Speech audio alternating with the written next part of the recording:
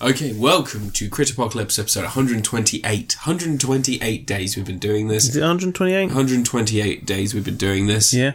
Travelling through the stratosphere, through life, particles, ever-exceeding motion. No, it's 129. 129, episode 120. I knew it was 129 days since we've been doing this. Anyway, as we travel through the Critapocalypse, everyone else has died. You have to come to us for some sort of opinion on what's happening in the world Turned out today. it was coronavirus that did it. Coronavirus, which If I you start may or may hearing not about have. that, you start hearing about that, start panicking. Yeah, because it's probably pretty bad by the time you start hearing about it. Anyway, Ant, welcome. How you doing? Yeah. Okay, cool. Mm-hmm. No, more than just a No, that sums it up. Yeah, about sums it up. Mm-hmm.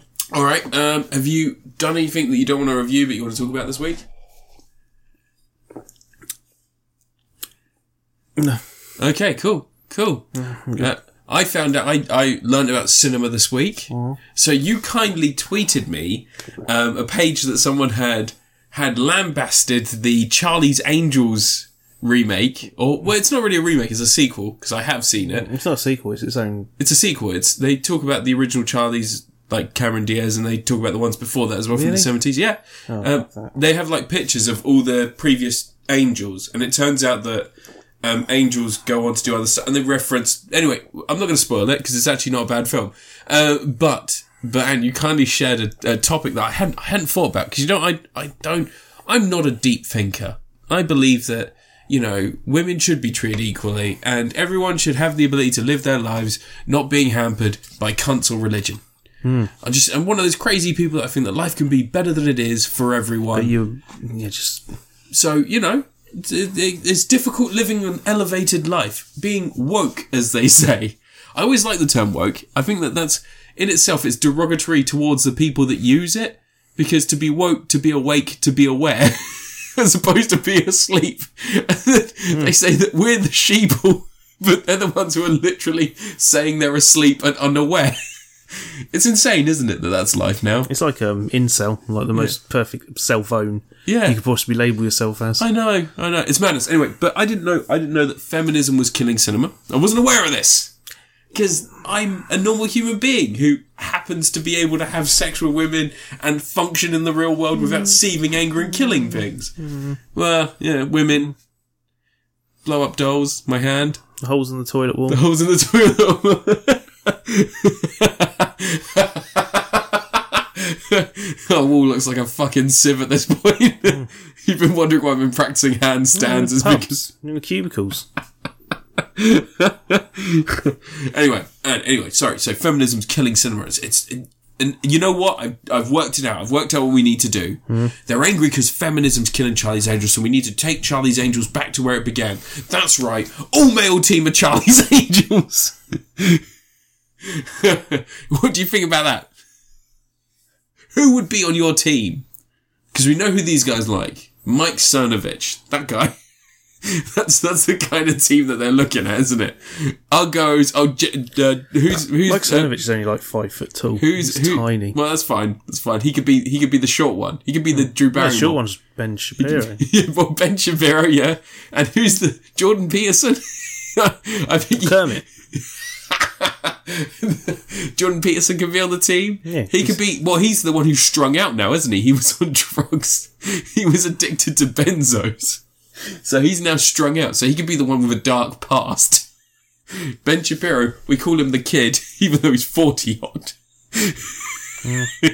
He's best not to mention them though, because they're twats and they're fucking idiots. Can you imagine those three formulating any sort of plan where they have to save an international incident? They get in the door and one of them goes, in my time, women wouldn't have the right, to they wouldn't get anywhere. Well, no, they would argue with each other, because that's what those types do. They get with their false credentials. The first thing Mike Cernovich does is he attempts to rape a woman and then does community service in the background. Ben Shapiro tells everyone how he's Jewish, but he believes that Christ is the right way to go. And Jordan Peterson punches a woman in the face and says, "That's why I don't respect you." And they all get shot immediately. And the world's a better place for her. Anyway, Ant, this week... You got a point. I have a point. I think people are idiots. I think everyone's an idiot. On the internet especially. There was that guy who was ranting about how Parasite shouldn't have won an Oscar and Joker should have won an Oscar. Even though Joker is trying to tell the message that Parasite so clearly tells in a much better way. But he doesn't understand that because he can't read subtitles. Also, I like the fact that he took that video down for a few minutes and then realised how much attention he was getting. And then he's really leaned into it. Yeah. Yeah, just like, who was that? Who was that other cunt? The one with the Nazi dog. Oh, Count Dankula. Yeah, the guy who was like literally just a shit little fucking... He was like one of those little prank cunts, wasn't he? Like he was like, oh look, I've put a strawberry pie on a windowsill. Who's going to eat it? And then he was just like, I'm a full-on Nazi now because that's what made him money. Yeah. You got to pivot your business. You got to pivot your business. It doesn't matter if you sell yourself so short and so broken that you become the next. They think they're so great. They haven't got Marky Mark commenting on their videos. Who was the guy like who? I have. Gavin McInnes. That was the guy who. Gavin McKinnon. Gavin McKinnon, yeah. He was the guy who started out as a comedian, failed as a comedian. They all fail as comedians. Yeah. They're all failed comedians. Exactly. Every single one of them. And then he pivots. Kellyanne Conway used to be a comedian. He was a failed comedian. He pivots, becomes a right-wing pundit, and then becomes the head of a terrorist organisation, and then becomes a failed right-wing pundit. And then can't get work because he was a racist. But anyway, yeah, so feminism's killing films, and also... You know, we don't need equality in movies anymore because if a foreign film can win Best Foreign Film, why does it need to get Best Picture? No, they made some films with women in it, so that's enough. That's enough. Oh, women can be wives. Women don't watch films, even though the largest audience between the genders. I think it's the same thing with gamers. You know, like when Gamergate came around and we realised, oh fuck, a lot of the people in our community are fucking I realised cunts. that years ago. People were just catching up. I didn't realise. I was just catching up at that point, as you say. But then, like, they don't look at the statistics for people actually playing games, and it's like 60% are women. Like, a large percentage of your gran. Yeah. Playing fucking Farmville or some shit. But, like, it doesn't matter what game still around? Yeah, I think so. God. It doesn't matter what game you play, because if you're playing games, you are a gamer. And, like, people seem to think, oh, casual versus hardcore. It's like, it doesn't matter anymore. Even the hardcore games like Call of Duty give you a login bonus daily. You are a cash. Yeah. Like, that's all it is. Unless you're really playing Dark Souls and you're playing offline and you're not telling people about it, you're a casual gamer, I'm afraid. That's life now. It's fucking Dark Souls. Play Demon Souls. Like a real man. Yeah, go offline Dark Souls. They suck anyway, all those games do. I fucking love Dark Souls. You got a point. You're going to review something. Yeah, I got a point. The world sucks, and incels are cunts, and gamers are mostly cunts, and isn't it your review sexists are mostly cunts, and racists are mostly cunts. The world's full of cunts, and I don't know what the fuck to do about it. Do something about it. That's why I started the coronavirus. I put it in the beer. The Peroni, that's how you get them. I watched Contagion the other day, and I couldn't remember how the disease started. Have you seen Contagion? I watched the start of Outbreak the other day. It's hilarious. It's so good, isn't it? Yeah. They're shooting the guns, and the monkey's like, ah! Yeah. Ah! At the beginning, like, Contagion, like, loads of people die off. And at the end, dies. Yeah, at the end it tells you how it happened. And there's just a bat, and there's like a bunch of people, like, fucking up some trees, and this bat goes, oh shit, I've got to go. And as it's flying off, it drops a bit of banana in a pig pen. Pig eats the banana, and then the guy killing the pig, he shakes hands with Gwyneth Paltrow before she cheats on her husband with the other bloke. She gets home, she's like, I love you, Matt Damon. Dies. And then his stepson dies, and he's like, oh, she fucked that guy. Did he die? He did. Good. Great. And then Matt Damon's like, immune. Anyway, sorry. I'm first this week, so I'll review. We review stuff and things. We always review shit. Everybody who's... Well, is that what we do on here? Everybody's listening to this point probably knows. It's 9 minutes. Yeah. If you're nonsensical rambling. Look, right, I had to ask some questions, some important deep dive questions. If any of our listeners are incels or cunts, then let us know. I almost vomited a little bit there. And I've been sick. Good. Do you know what I'm sick of? You deserve it. I'm sick of this whole damn system. So you know what game I've been playing? You know what game I've been playing, Ant? I'm playing Sector 7. What? Alright. Sector 7's a game where you start off as a spark of electricity, like a conscious spark of electricity. You start on a TV, and that TV, you're like a shadowy image of a person trying to escape this box, and from there you escape, and you have to travel down phone lines and power lines, and you go through apartments. What's the game called? Sector 7. Okay. 7th Sector, Sector 7.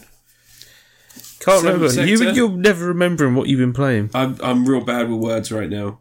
If anyone doesn't know, I might actually genuinely have coronavirus. 7th Sector. 7th Sector, yeah, you play like this... So I always have to check. So do I. My mind is melting. I always have to check after your reviews to make sure you said the name right. 7th Sector. So you play this, as I said, you're a conscious piece of electricity travelling through these, and you have to solve puzzles to make it into different areas. And as you go through different apartments and through lifts and things, you see small glimpses of life all over the place. There are people in the background having a conversation. In one very morbid instance, you turn on a light, a UV light, and it reveals that in the background someone has killed themselves. There's a number. Shocking. And as you travel through this world, you get hints that it's almost like machines and robots and the ghost within the machine, which is kind of you. You realise that machines are sort of used to keep people in line. So not everyone's as free. Yeah. So not everyone's as free as maybe they'd like, or maybe they strive to be. Get a montage of them like going, no, don't you try and jump the queue at Alton Towers, mate. Nemesis ride one time. One time you get one go and then you go. Actually, one time I went on the Nemesis and there was no one in the queue, so they went, "Do you want to go around again?" I'm like, yeah. And I went around the Nemesis like 3-4 times before someone joined the queue. No Way Out like 3 or 4 times. Yeah. I hated it. I was like, maybe I just didn't. Maybe I just didn't enjoy it. That's the one that was replaced Black Hole, wasn't it? Yeah, the one that went backwards. Oh yeah. No, sorry, the one that goes up, loop, down. Yeah, it's not Black Hole. Black Hole was a big indoors thing. It was in. This is indoors. It's in the pyramid shaped thing. Yeah. Yeah. I think. I haven't been to Fort Park. I'm thinking of the Thunderloop, but not Fort Park. Fuck Fort Park. Was it Chesington? No, fuck Chesington too. Alton Towers is the one you go to. Which one was Alton Towers? Flambards. What's Flambards? Flambards is in Devon. Look, all I know is Asterix World. Alton Towers is the one in friggin' Midlands, man. Oh, okay, no, this was Fort Park. In Alton. This is Fort Park. Yeah, that's true. Yeah, Alton, not far away. Anyway, so 7th Sector, and you play this and you see these images and these things going on in the background, and you take control of, so you start off this little spark and you're going through a system and you have to like sort of circumnavigate different wires, and you can hop, by pressing A you can hop, and then you can sort of push yourself into machines and do things like input codes or see messages from, and you're receiving messages and communications from somewhere that's trying to help you escape. And as the game goes on, you take over different machines. At one point, you take over the control for a small remote control car, and then you take over this small ball, and then you take over a slightly larger security robot, and then by the end, you're taking big machines. Too funniest. Well, I'm not going to spoil it. The game is really, really quiet. The ambient noise is incredible, and you need to listen because there are puzzles that turn your volume up. Well, yeah, that's the point. Or play with headphones. If you're playing on a Switch like me, I played with headphones. It was great. And like the whole game, the whole narrative, there's sort of this weird. Did you play Inside? For the people that made Limbo. No, I've got it. Have I got it? You probably got it on. You probably got it on Humble Bundle. Yeah, probably at some point. I never pay half those games. There's only one game in this month's bundle I want to play. It's Akami HD. And it's like on Game Pass, I think it's been added. Yeah, it's going to come out on a Game Pass soon, isn't it? Okay, well, it's sort of got that same effect. You focus on everything that's in the foreground, and there's push perspective, so it's all blurry in the background. So you're literally focused on what you're doing. And then when you need to, the camera draws out and then widens the focus, and you can see further back. It's got that same effect. There are nice little puzzles that harken back to like. Do you turn into a big meatball at the end? No, there are games. No, that's Inside. That's the best part of Inside. Or you can turn into a zombie if you do the right thing. With spoilers for Inside. One of the really nice things is there's a part where you switch over to a camera. Not to a camera, sorry, to a security terminal. It changes your perspective to a security terminal. You can basically switch between. You can change between which camera you're looking at. You can change how you're zooming in and out, how far you're zooming in and out, and then you can also change the contrast, because there are screens that are lit up, and obviously the contrast is very high at that point. If you change the contrast and you balance it right, you can see the image on the screens, and it gives you the number to the door that's over the other side of the thing. Stuff like that, just really smart, nice little ideas, but they don't need to push you towards that conclusion. I haven't had to look at a guide or work out how to do something. It all sort of just comes to you if you're paying attention to what's going on in the scene. Oh, I feel like a clever boy. I feel like a good old clever boy. Oh. I feel good old clever boy. Yeah, I was like that on The Witness, and then eventually I was like, you know what, fuck it, I'm looking at the answers. I was like that on the Turing test until like the last half. Got really annoyed with that. Yeah. Some of those games are too smart for their own good. Yeah. Look, I finished Braid 100% once, so I should be able to finish any of these games. Done. But The Witness is like, holy crap, that's difficult. What was the game that I completed that was like the one gaming achievement I've done? Oh, Ninja Gaiden Black. Really? Yeah, I've done the super hard mode where you only die, you don't die once. Yeah. I've done that. And I've also done, on Resident Evil, the HD collection and the original, I can unlock everything in one run. It's cheating. No, you just basically you have to complete it within a certain time. I think it's 2.5 hours on the HD one. If you do it in 2.5 hours, you can unlock everything all in one. It's really good. You have to play it way too much, like I did, because I fucking love Resident Evil. I think it's my favourite game series, and that's really bad because I've even liked some of the crap ones. Your favourite was Gun Survivor, wasn't it? I played that a lot. You know when I bought that again the other day? I spent half an hour playing that with a controller in one hand and the gun in the other, like some sort of fucking idiot. Well, for the gun, the controls for knocking behind the wall. What? You want the controller, you press X to hide behind the walls or something. No. One of the controls you use to move left, right, forward and back. And you hold down L1 to bring up the gun so that you can fire. My gun has a D-pad on it.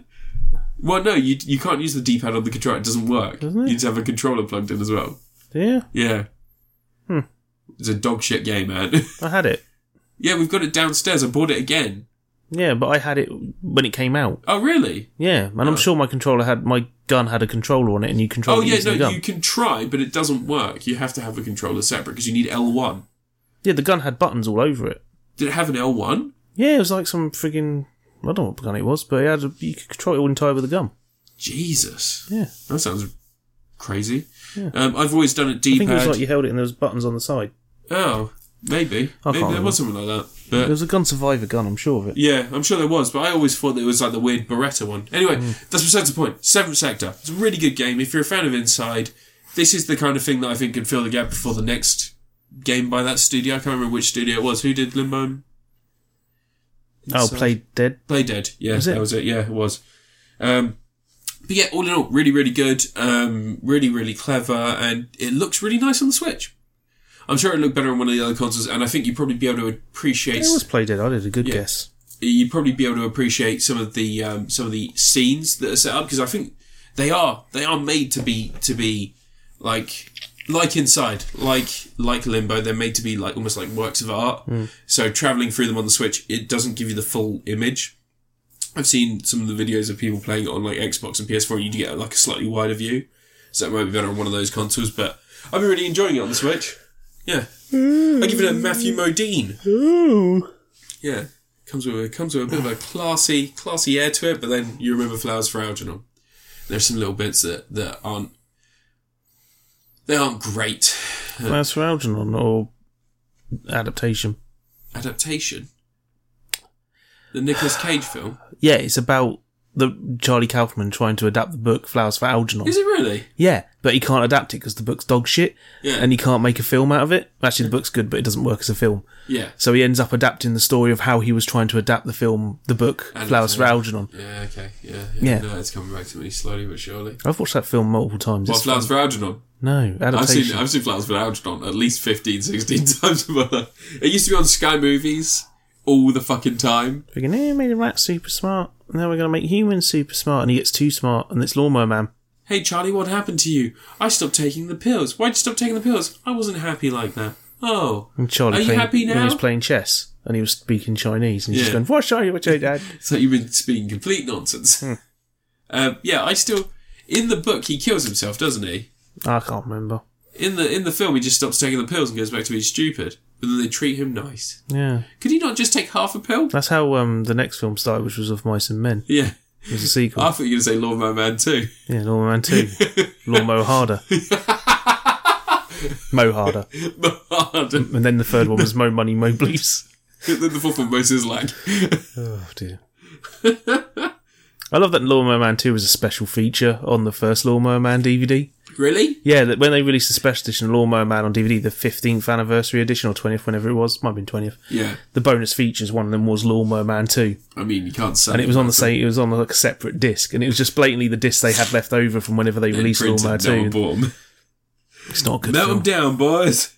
First one's a classic. The first one's interesting. I was so excited to watch that film when it came out. Really? Yeah, it was a massive deal. Everyone was like, "Whoa, the computer generated graphics and stuff." And is it also partly because Pierce Brosnan? Yeah, Pierce Brosnan. Yeah, that's before his Bond, though. It was before his Bond, but he was Thingy Steel, wasn't he? 1994, 95? He was Thingy Steel, was it? Remington Steel. Remington Steel, yeah. I know my Pierce Brosnan. Well, I don't, because I was too young. I know my Jeff Fahey. Jeff Fahey! Labetus! Oh, bloody Lost. Anyway, your review. Fuck you. So weeks ago I forgot to review something. Probably in one of the episodes where I was complaining about not knowing what to review. What was it that you forgot to review? Kamen Rider Gyo. What is that? It was the last series of Kamen Rider. It finished in August last year, but I only just got around to finishing it off. But Kamen Rider Gyo is the final Heisei era Kamen Rider show. Yeah. It's the 20th anniversary of that era as well, because they started in 2000. Neatly wrapping up to 2020. It gives them really good anniversary dates, that, doesn't it? Bringing it back around. If you can launch a show on a 0 year, yeah, good anniversary date, yeah. But it's sort of got a similar thing to Decade, where Kamen Rider Decade was the 10th anniversary, and he was travelling to different dimensions and taking on past riders and taking their ability to turn into them. And using it to power himself up, but and then eventually... Gyo is like similar to that, but instead it gets really convoluted, but in essence, through the means of time travel, not dimension hopping, time travel, completely different. Yeah, of course. He meets the actual riders, not alternate versions of the riders, the actual ones from the series. Yeah. If they agree to come back for an episode or two. Which they did. Many of them don't. Oh. And he basically gets the power to have an armour of them. But here's where the plot comes in. Gyo, the main character, is also the main villain of the series.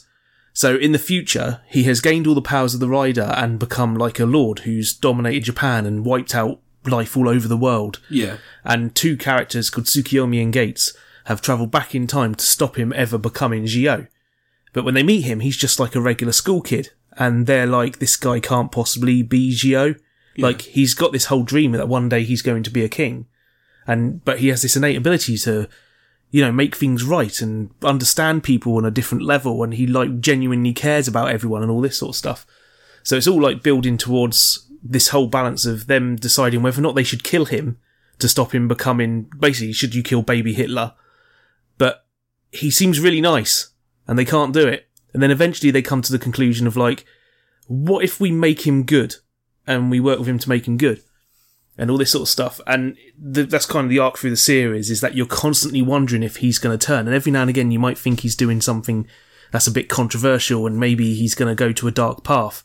But he's actually doing something else, working it around and all this. There's a character in it called Woz, who basically in the future is sort of I don't know what you call them. They're like the people who, when a king appears, they announce them, and they're all super pleased to announce what the king's achieved and all this sort of stuff. And he's travelled back in time as well. And every time Gyo gets a new power up, he announces it. That's a massive deal. And it's a thing he lives for. Yeah. He fucking loves it. Carries around a book that's the Chronicle of History that he can read through. And is this the bad version, yeah? Nah, he's good.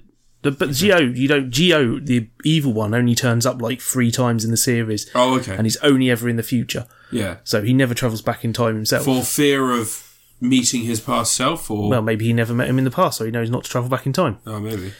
He remembers all the times when he turns up in the future when they meet him. But there's a whole bunch of other stuff going on, because it actually ends up tying into Decade, which is kind of nuts. Yeah. Because every now and again, Decade turns up, the original, that rider, and he seems to be doing something, and sometimes he seems to be working with the Time Jackers, who are the villains who are intending to find a new king, which, they want to find their own king of their own, to take the place of Gyo, because they want to destroy that future as well. And there's other stuff. There's all sorts of plot twisty stuff. But those goddamn Time Jackers. They're Time Jackers. They can freeze time. Jesus. One of them's called which isn't really a name. Although I think it means up. Oh, okay. In Japanese, is up. I'm pretty sure. Migi is left. Oh, okay. Yeah, in in Parasite. In Parasite, yeah. Migi is left. That's why he calls his left hand Migi. Yeah. They changed it to lefty in the comic. In the adaptation comic, they changed it to righty, didn't they? Because the comics are flipped. Oh, yeah. Yeah. Actually, was that Shonen that did that comic? Shonen Jump, yeah. It's Parasite. Oh, yeah. But, friggin' Gyo, it's wobbly as heck. The time travel stuff makes next to no sense at the start. And they seem to be constantly going out of their way to try and make it make sense. Because the way it works is, a time jacker travels back in time and puts a watch thing, a ride watch. I've got that watch over there, the thing, the little, it makes a noise. Yeah. They put that into some person to save their life. They're they catch someone just as they're about to get hit by a car or something, and they're okay, take this power, and you'll become a monster, but you'll live, and all this sort of stuff, and they give them the power of a Kamen Rider, and it makes a monster version of a previous rider. And Gio has to travel back in time and get the power of that rider from the original rider, so he can defeat the monster. Yeah. Except the riders, because that power's now in this other person, the rider doesn't remember ever being the rider and their history's been erased. So they have to find the person who was the rider, because he'll have the ride watch on him that they need to take off him. So he can become the Kamen Rider power up and beat the monster, and then that'll set things right. But then that rider's history has apparently now been resolved, even though they never became the rider, because he's got the... It's very messed up. And after I was going to say, this doesn't sound like the easiest to grasp straight away. About 10 episodes, they drop it and forget all about it and just sort of like vaguely go, yeah, we just need the rider's power, whatever. We'll have some convoluted stuff going on, whatever, big plot twist. They just sort of ditch it. And then they come up with reasons why they don't need it. And they just gradually realise maybe we've written ourselves into a hole. Let's sort this out. Yeah. It's a bit messy. But there's loads of parts where like individual arcs work really well. And like, you know, you get stuff where Gates finally decides he's going to work with Gio because the whole time he's the one who's really against working with him. You know, eventually that whole arc comes together well, and the stuff with Decade's quite cool because it's like ties. His Decade series never really felt like it finished properly. Like the show ends at the very moment the show starts. Like you starts off with a vision of the future, and Decade ended right where that vision of the future started, and there was like a movie that was the finale.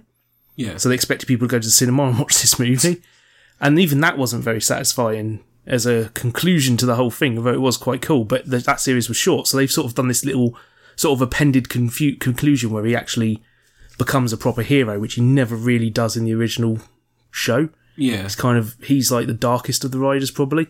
He's not black, don't say it. I wasn't going to say that. But, yeah, that all ties together. So the series ends up becoming like a sequel series to Decade in a lot of ways. Like one of the main villains, the actual real main villain of the series, because, you know, time plot travel. twists. Yeah. He's after Decade's power, so he can summon all the riders, and he makes himself into another Decade. Okay. Yeah, it's a fun series. It's just messy in a lot of ways, but it is trying its hardest to like make a toy out of everything. So you can have all these different rider armors for your cat figures and stuff like that, and all those ride watches to collect of all the riders. So they're trying to find ways of working that into it. They've got the time travel thing going on because it's the end of an era, so you're going to do some time travel stuff to go to the previous riders and all this sort of thing, because a lot of them don't have their powers at the end of the series, so you might have to travel back and get them. Yeah. It's trying to convolutedly tie everything up together. It then borrows plot elements from Decade and Build, and the series before this, Build, ends with, it's a good thing to destroy these two alternate dimensions and create a new world where the villains don't exist. This one, the plot revolves around, there's 20 worlds and they're going to clash into each other and everything will be destroyed if it does. So this is essentially Crisis on Infinite Earths. Sort of, yeah. Yeah. But I mean, when it comes to why are they going to crash together? What is the... Because if there's no rider on the world, there has to be a Kamen Rider in every world, apparently.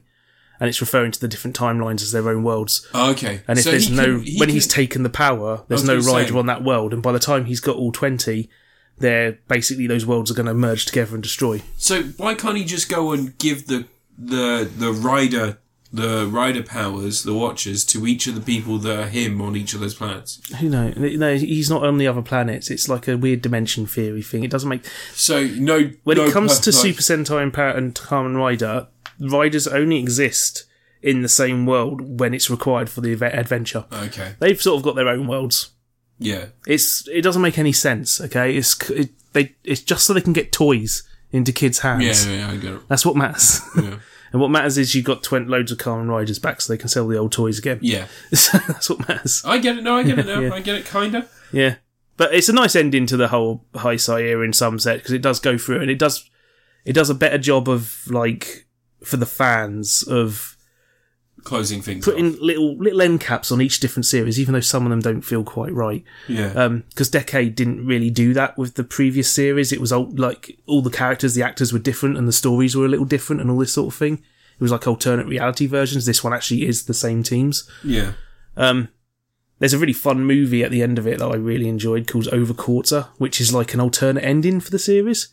It's almost like End of Evangelion, where the show's got its own ending. Yeah. But then they've done there's a film that comes up. It doesn't really have a proper slot where it fits in, but it's towards the end, definitely, because it's after he's got all the ride watches. But it's like a different version of the ending where there's different time jackers, and there's one who come in and apparently he takes Sogi Tengo's Soji's powers. Yeah. And he's really the future evil Omazeo. And it's like all this sort of stuff. They have a big coronation. They introduce the new Kamen Rider, which is actually kind of clever how they did that, because apparently when they were filming it, new Kamen Rider's called Kamen Rider 01, the one that's currently on. When they were filming it, they had someone wearing a Android Kikaida 01 costume, and loads of people, all the extras, went off and told everyone, Kikaida's in this film, Kikaida 01's in this film. Yeah. He's like an old 60s, 70s hero. Right, yeah. And they're like, Kikaida 01's in this film, so they go tell everyone this. That's not like Cyborg 009 or whatever it was. No, that was done by the creator of Kamen Rider. Oh, okay. So they went off, and all the websites started reporting that this freaking Android Kikaida's in it, because they had them all shouting 01, 01. Yeah. And then when the film comes out, they just digitally removed him and put Kamen Rider 01 in his place. Okay. So they pulled a fast one on those people trying to leak the stories. Maybe they couldn't get the rights? No, because it's their next rider. Yeah. But they weren't going to have Kikaida 01. That was the whole thing. They get them there. So there's like, this is why you're chanting for 01. Yeah. Like, how clever, strange. silly way to basically fuck with the people who are going to leak the information on the internet. I find these sorts of things so fascinating. Like, I find Super Sentai fascinating anyway, because there's so much lineage and stuff, and Kamen Rider is the same again. It must be so hard to follow this shit. I watch them in random orders. Yeah, I know. I can't imagine that it's any easier that way. The other thing that was really cool in that film as well was there was a show in the 90s called Kamen No Rider, which was a parody of Kamen Rider, and Toei got it shut down. Like, the company was just like, you can't do this. Stop it. The guy who plays him turns up in the film, and he has a little monologue about how some people don't get selected to be Kamen Riders.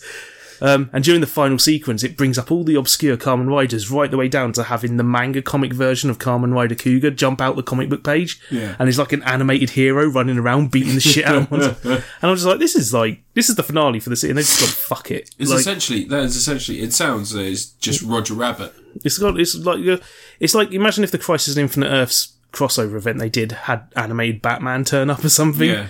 Like, they almost did. They had Kevin Conroy. Yeah. But like actual animated in the show. Yeah. But the show itself, Zeo, I think it's got more ups and downs. I think when it works really well. When it doesn't, it doesn't really find its feet. Yeah, it's just a bit, it's the thing that brings it down is the convolutedness of all of stuff. They should have just kept it simple with the time travel. I regret that the format didn't evolve more with time. Like, they embraced CGI and stuff like that almost immediately, but they haven't really moved with the time when it comes to like the fights and stuff. It's all still very. The fights are fantastic in Kamen Rider these days, man. Sometimes they do. Those stunt workers are friggin' The stunt legends. workers are incredible. I'm not saying that like the stunts aren't good and there's like explosions and all that other stuff, but they never really move past the one punch. No, they do. They have long sequences. Pardon? They have long sequences and shit. Yeah. Especially in the 80s Super Sentai, it became a trademark to do long single-take action sequences where the camera would move between every person. You'll be able to see them still fighting in the background as the camera's like moved like a mile away. Yeah, I guess it was just cut for the US release, wasn't it? Well, so Power Rangers will edit shit down like crazy. Yeah, but they have to use it for multiple programs as well and make it so they can make it make sense. Kamen Rider's fun stuff, but it ends. I like the collectible. I like the belt thing. I like the watch. I like the belt because it spins. I like things that spin. That's always a bonus on anything. Yeah. Like you can have a toy thing and it just goes pop open and has some flashy lights. Fine, whatever. Ain't as good as something that spins. Proof: Beyblades. Beyblades are still around. Bakugan's still around. How's Bakugan still around? I have no idea. That was the shit. Like. The game doesn't make any fucking sense, does it? The toys are still around. Well, Medabots are still around. Oh, God. The games are still around. Cubics didn't stick around, though, did it? Cubics did not Probably because one of the characters was called Mong. I mean, not just that. The fact that they tried to make a Rubik's Cube robot cool. Yeah. Hey, Cubics, cool Botsmaster. Quickly, we need to... Oh, yeah, not Botsmaster. Or, what was the thing that... Telebots? No. Mummy's Alive? That had 2 seasons, didn't it? Yeah. Yeah, that was cashing in on the whole... Teenage Mutant Ninja Turtles. Yeah. Biker Mice from Mars. Skeleton Street Warriors. Sharks. It had pretty good animation compared to some of those other ones, though. I mean, Street Sharks used the same 5 cells over 4 series. Street Sharks was great. I'll tell you what, like, considering Sniffing him, I'm considering all the crap we had, the fact that we had Batman the Animated Series and Gargoyles within our childhoods is pretty great. Well, within my childhood, you're a bit older than me. Yeah, I got Popeye and Son. So I had The Adventures of Scooby and Scrappy Doo. the amount of Popeye the arcade game I played when I got that NES, when I got my Retron 5 and I started playing that so fucking much. I played the that Popeye Famicom game. Yeah. Because I have the Japanese version, so it's like exactly the same port as the arcade. And I kept playing it. Because once you get past, there's 4 levels. Once you get past the 4 levels, you get them again. Yeah. And then you just keep going. That's how arcade games work. You just keep going forever and ever. They just speed up ever so slightly. And I just kept going and going and going. I don't know why I kept playing it. I just kept going. And the music's great. I fucking love that game. If that was in an arcade anywhere, I'd play that. Anyway, I haven't sorry. played that in the arcade. No, I never have played that. I played Donkey Kong. I played Donkey Kong, actually. The arcade game. The actual arcade machine. Yeah. I played Computer Space. Fucking Space War. The first arcade game. No idea what that is. It makes a cameo in the film Soylent Green. First time a video game appears in a film. Of course it does. Yeah. I know my stuff. Yeah.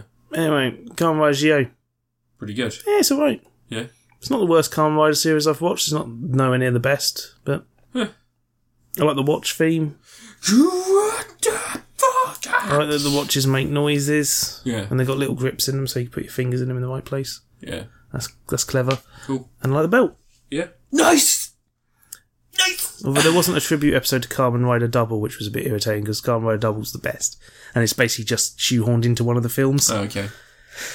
Well, we have to know that Shin Kamen Rider is actually the best. I'm never going to stop talking about Shin Kamen Rider. And the fact that there is a Kamen Rider game where you can fight as Shin Kamen Rider, it's Kamen Rider Blades. Yeah. It's got Shin Kamen Rider as a playable character. That makes me very happy that I built that PC. Because I will play that game. That's the PS3 one. You can... PS2. Is it? Yeah. Oh, it's the one of the Dynasty Warrior style one. Yeah. Based on Kamen Rider Blade. No, this is a one-on-one fighter. Isn't it? Yeah. Yeah. I like Shin. Yeah, I like Shin as well. Bless him. He's the gooeyest of all the Kamen Riders. Sharpest. Yeah. Also, Painful to the touch. best hug. Yeah, he hurts. Yeah. Hurts. That's how you tell a good hug. Alright, so my turn to review something? No. Alright, I'm gonna review a game that's out on Game Pass. It's on PC. On Game Pass for PC. Game Pass Beta. No. It will be coming to Xbox Why One. just use your Xbox? Will be coming to Xbox One later in the year. It's going to be coming to Switch later in the year. Yeah. You know what game I'm talking about, Anne? No. I'm talking about World of Horror. No. The 1 or 2-bit PC style game from a developer. It's one guy on his own. I talked to him on Twitter. He's a pretty good guy. Oh, he was saying you suck. Probably. Because I do. Anyway, World of Horror is a game in which you essentially live through several of Junji Ito's short horror stories. So, are you familiar with Junji Ito? Yeah. Yeah, you've read Goyo. No, and Junji, I'm the one who friggin' recognised that he's in Death Stranding. No one else ever talks about that. You read Goyo? What? Goyo? Goyo? About the fish monsters? No. You read that? No. Uzumaki? No, Uzumaki with the spirals. Yeah. Uzumaki with the spirals. The film was alright for a low budget film. It was a weird film. Didn't really have the grand ending of the manga. Yeah, but they had like 20 quid to make it with. Yeah, that's true. 20. And also Frankenstein. He recently redid Frankenstein, didn't he? And it's fucking incredible. Yeah, it's about time someone did that, right? Well, I think Robert De Niro and What, not Mac? What? the one directed Max by Landis. Kenneth Branagh. Oh, you know the Max Landis written one? No, which actually wasn't a bad film, but it was definitely sold by Daniel Radcliffe and James McAvoy more than anything else. But anyway, more of Daniel Radcliffe later. I'm going to talk about World of Horror. Rapes. He's so fucking gross, isn't he? I like the way that Red Letter Media just disavow him. Yeah. Just get rid of him. Just don't bring him They back. placed him with Macaulay Culkin. Yeah, basically. Yeah, which is good. I like the fact that Macaulay Culkin, I genuinely don't think anyone pays him to turn up. He just likes turning up. Yeah. I He's think going to be an American Horror Story. He is, yeah, he's got a part in it. He'll be It's the good. McCulcus. Caucasons. Yeah. Anyway, World of Horror. So, yeah. Rich started calling him McCulkin, didn't he? Yeah. World of Horror. So you play a 1 or 2-bit style game in which you explore different areas in this small town that's been affected by all these mysterious circumstances, and these people are turning up in robes, and just violent deaths and other horrible things are happening. Robes. Who wears a robe nowadays? Yeah. What's your name? Red Riding Hood? Oh, You KKK. cunt. Oh yeah, actually in the KKK. Basically, no one good wears hoods. No. Jafar? No, he wore more robes, didn't he? Jafar I'm sure it was wasn't hooded. I'm sure I had a hood. Anyway, World of Horror. turban. Pardon? He had a turban. He had a turban. A little snake on it. He might have had a hood over the turban. No. You put a hood over a turban, hat on a hat. That's the joke. You're isn't saying basically no one good's got hoods. it? No one good in the hood. Look, Lep's in the hood, doing no good. Anyway, so Warwick Davis, what a guy. That's why he's circumcised. So World of Horror, yeah. So it's a 1 or 2-bit style point and click game where you essentially go and you investigate these crimes, and there are different sections, and it's all very much like an old school RPG style experience. So you go around and through the different mysteries. So you can either solve one small mystery on its own, or you can solve several linked together through case files that you basically just complete one by one, and there are different endings to each. I've played this for a few hours. Because I wanted to try it. So I put it on my laptop, and I was just playing with mouse and keyboard. Absolutely fine. No problems there. Because I've come in possession of a Surface, one of the Microsoft Surfaces. I wanted to see if I could play it like a touchscreen game. Stole. Didn't steal it. I wanted to play it like a touchscreen game, and it works perfectly fine as touchscreen as well. Like I know that it's just emulating a mouse when you're doing it that way, but what's nice is that it doesn't need any right clicks or anything like that. There's no advanced placement, so you can literally play it with one finger. If you have a touchscreen PC, you can just, or a laptop, sorry, you can just play it, and it doesn't take a lot of computing power. So if you've got Game Pass, you can just install Games Pass and then give this a go. It's a very light little game, and the fact that, you know, it is something it's quite absorbing when you're playing it. You don't really have the ability to focus on other stuff, because there are, like those 1-bit games, it doesn't hold your hand. There is a tutorial that'll tell you how to do things, but it won't lead you through it specifically as if you need to hear it again and again. And 1-bit's an aesthetic, it's not really a thing. I know it's not really a thing, but like, you know, in the games you'd get a manual, and the manual would tell you how to play the game, and you get entered into the game and you just play it. Basically, yeah? It's kind of like that, except the manual's digital at the beginning of the game, and then you go into it and you just play it. You've got tons of different bits and pieces that if you were to have one of those older school games, you would have a book that would have the icons, and the icons would have the different, what they do, how you use them. Remember stuff like the Legend of Zelda game where I had back, like, lore and shit like that. On this, at the beginning of each chapter or thing you choose, you can click a thing that says, have you played before? If you haven't played before, you click it, and it gives you a breakdown of the story, what to do, how to do things, how to perform tasks, and then it just sort of lets you go on your adventure. And I'm really fucking enjoying it. One of the things that I really like is that you can randomise all the colouring and everything else, so you can set it to your heart's desire. If you want to make it look like an old Game Boy game, but obviously with a higher resolution, a much higher resolution, because there's text and everything else, you can do. If you want to make it so that, you know, you get no combat hints or anything like that, you don't have any of that, you just go into it blind, you can do, and you can really approach any situation however you want. You have options to explore, you have options to visit a hospital, to visit town, you can explore the areas around you. You don't need to follow, you know, the steps in the game, but there are little bits and pieces that elude me so far. I don't know how to make more money. You initially start for like what seems like 4 funds. Mug people. Yeah, maybe. I don't really know how to make money beyond that. And finding weapons, using weapons can be a little bit difficult. At one point, there was a mission where I was in combat and it had the option to look around for a weapon to improvise. And then I had a weapon. But I haven't been able to find the option again playing on other battles, so I don't know if it's only specifically for that area. Might only be when you haven't got a weapon. Well, no, then you never start with a weapon, so I didn't have a weapon in any other situations. Yeah, so but there is to find a weapon. There is a nice little side bit that there are shops to go to, and there is a hardware shop where you can buy just a carpenter's hammer if you want just like a quick and nasty weapon. Boosts your damage a little bit, it means you can fight. Also, what's really nice is your little avatar in the corner, so you've got a picture of your character you're playing as. I played as the boy for the initial one, which is the training one, so there's like the Split Face Sisters or whatever it is, and it's that story of the woman with the scissors who cuts her own cheeks. And she asks if I'm beautiful. It's based on an old Chinese or Japanese fable that I'm pretty sure they made into, Masters of Horror. Do you remember that?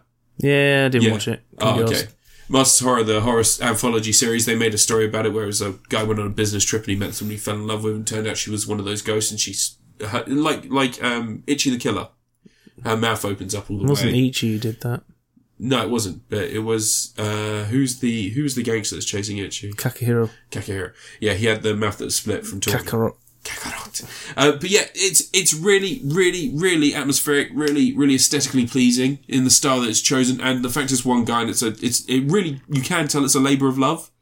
It's a guy who loves games and he loves this style of game, and he wanted to make it feels a bit like playing Stardew Valley back when Stardew Valley was, just. That's a farming, isn't it? No, it's not farming, but it's an indie game that's made by one person. You can feel like it's one vision in there. And it's in early access. Well, it's in beta, they say, on Games Pass, but it's in early access, so there is going to be more added, and you can see that there's more to be expanded upon. You can add the rest of the colours. Maybe. There's more that's going to be expanded into it, and I can see this being the kind of thing that it is going to be one of those things that people play and they're like, oh, I randomised this and this is the story I got, because there is an option to randomise, and it uses other assets that aren't maybe in those initial couple of chapters you can pick.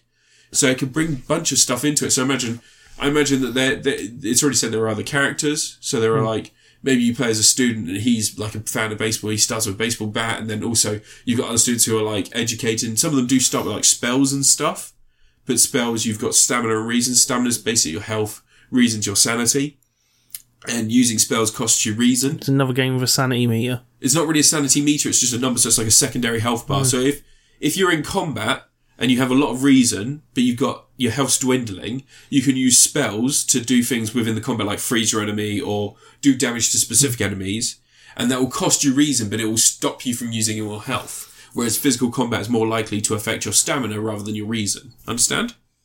So it's a way of chopping and changing those two things. But you can also go home and rest. You can look after your wounds and stuff and build up stamina again. It's all in there, and it. Like I said, it feels like one person's vision's been really well implemented, and I can see myself playing this for a long time because I'm already thinking about playing it again now and going back into it and seeing. You've been playing Stardew Valley all day. I got to stop playing Stardew Valley.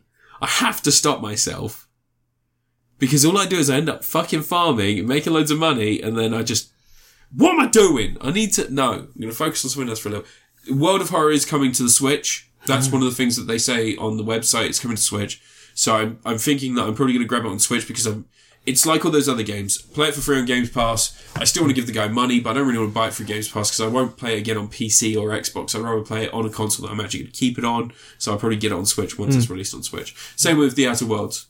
Like, that's the same sort of thing. Is it Outer Worlds or Outer Wilds? Outer Worlds. Is it Outer Worlds? That's coming out on Switch. That's it. Outer Worlds, I'm going to buy it on Switch, even though I played all the way through it on the Xbox because the Game Pass, I want to try again on Switch. You'll feel silly when they announce the handheld Xbox One X.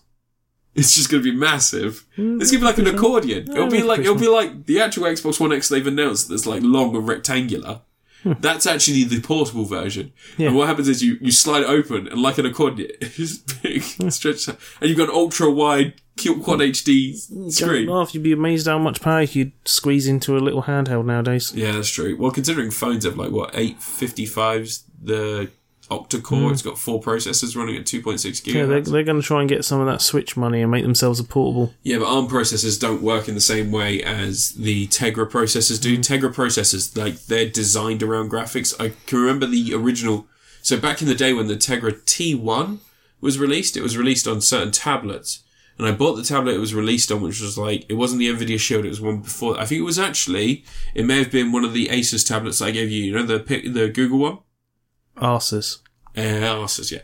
That had the first Tegra chip in it, and there was a tech demo that was just a circus ball, and it was in a tent, and the tent had particle effects, but it also had lighting from different angles, and the ball had a really specific design. As you rolled it around, it caught the light as an actual ball, and you could direct it around the room. And then there was a pinball game that you could unlock. It's a Space Cadet. Yeah. There was a pinball game you could unlock in there, and again, all the physics, all the particle physics and things like that. It was basically just a tech demo for that tablet.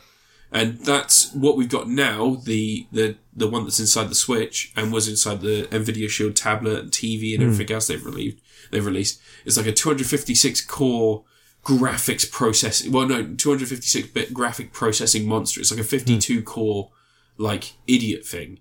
It's basically just some insane chip they designed that's meant to have graphic fidelity, but it's meant to be like just that. That's all they want to do with it. And I don't know if you remember this, but they had something called the Nano. Is it Anyway, NVIDIA released their own version of the Raspberry Pi, and it could run 16 different cameras, all with AI technology that detected faces.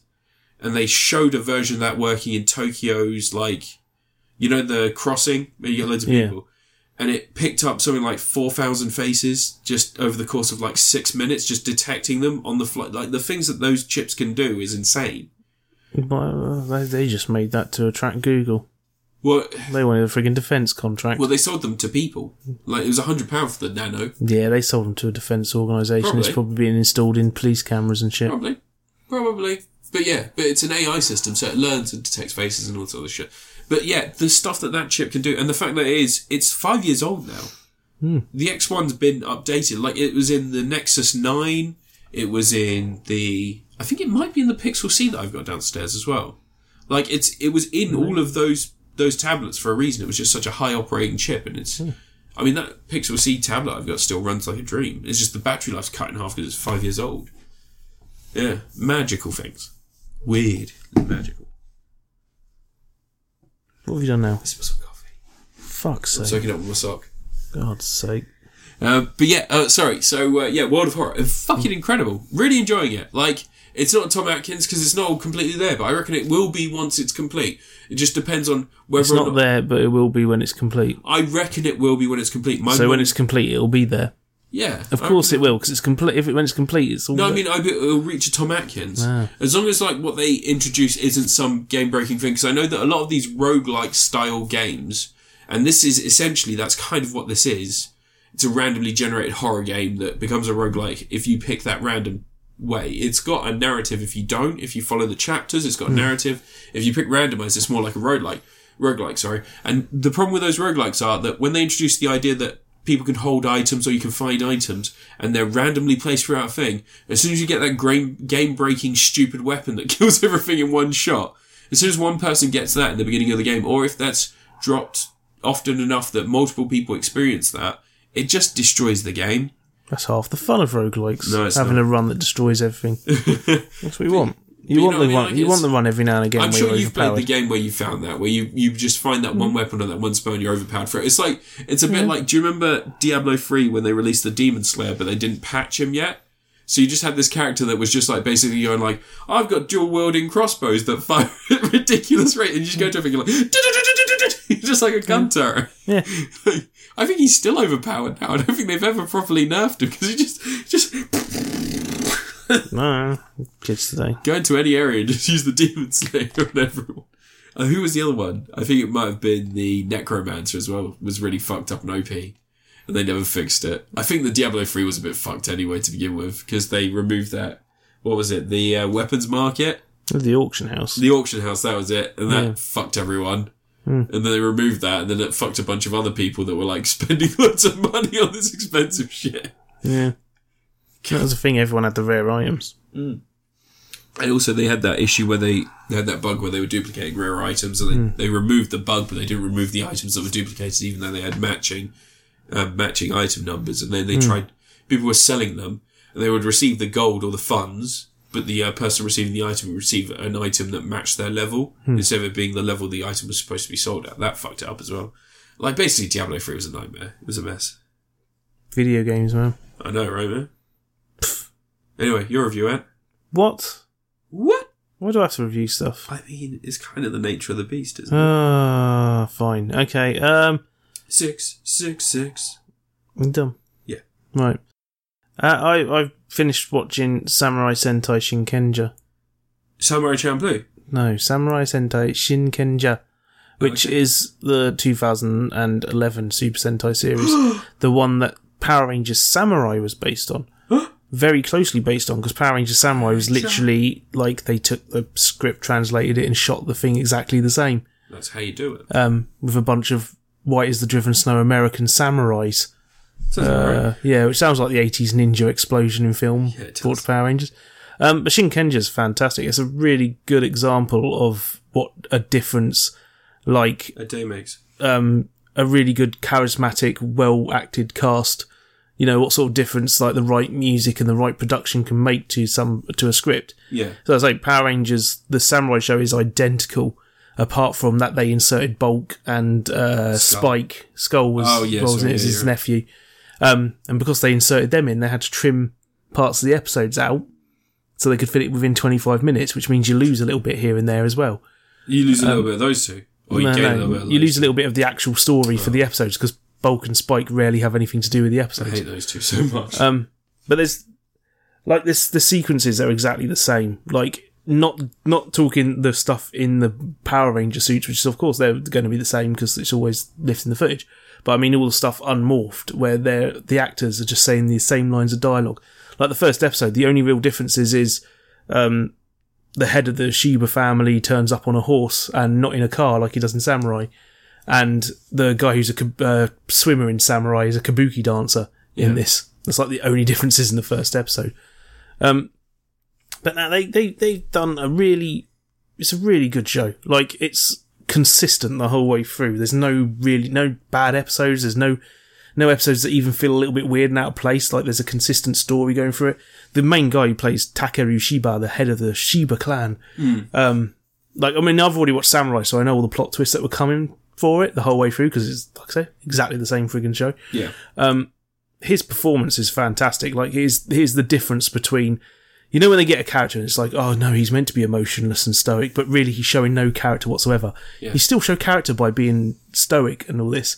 And his character, he's like, he is the head of the clan, and he's not meant to like get familiar with his insubordinates, his samurai team, and all that sort of stuff. He's their leader, he's their lord, and all this sort of stuff.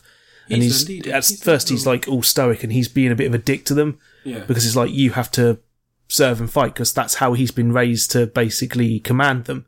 Yeah. But gradually, like, the barriers break, and he learns how to become a friend. But he never actually, until the very end of the series, gets to the point where he's like actually genuinely smiling, apart from times when he tries to hide it and he's doing it out of the way of everyone else.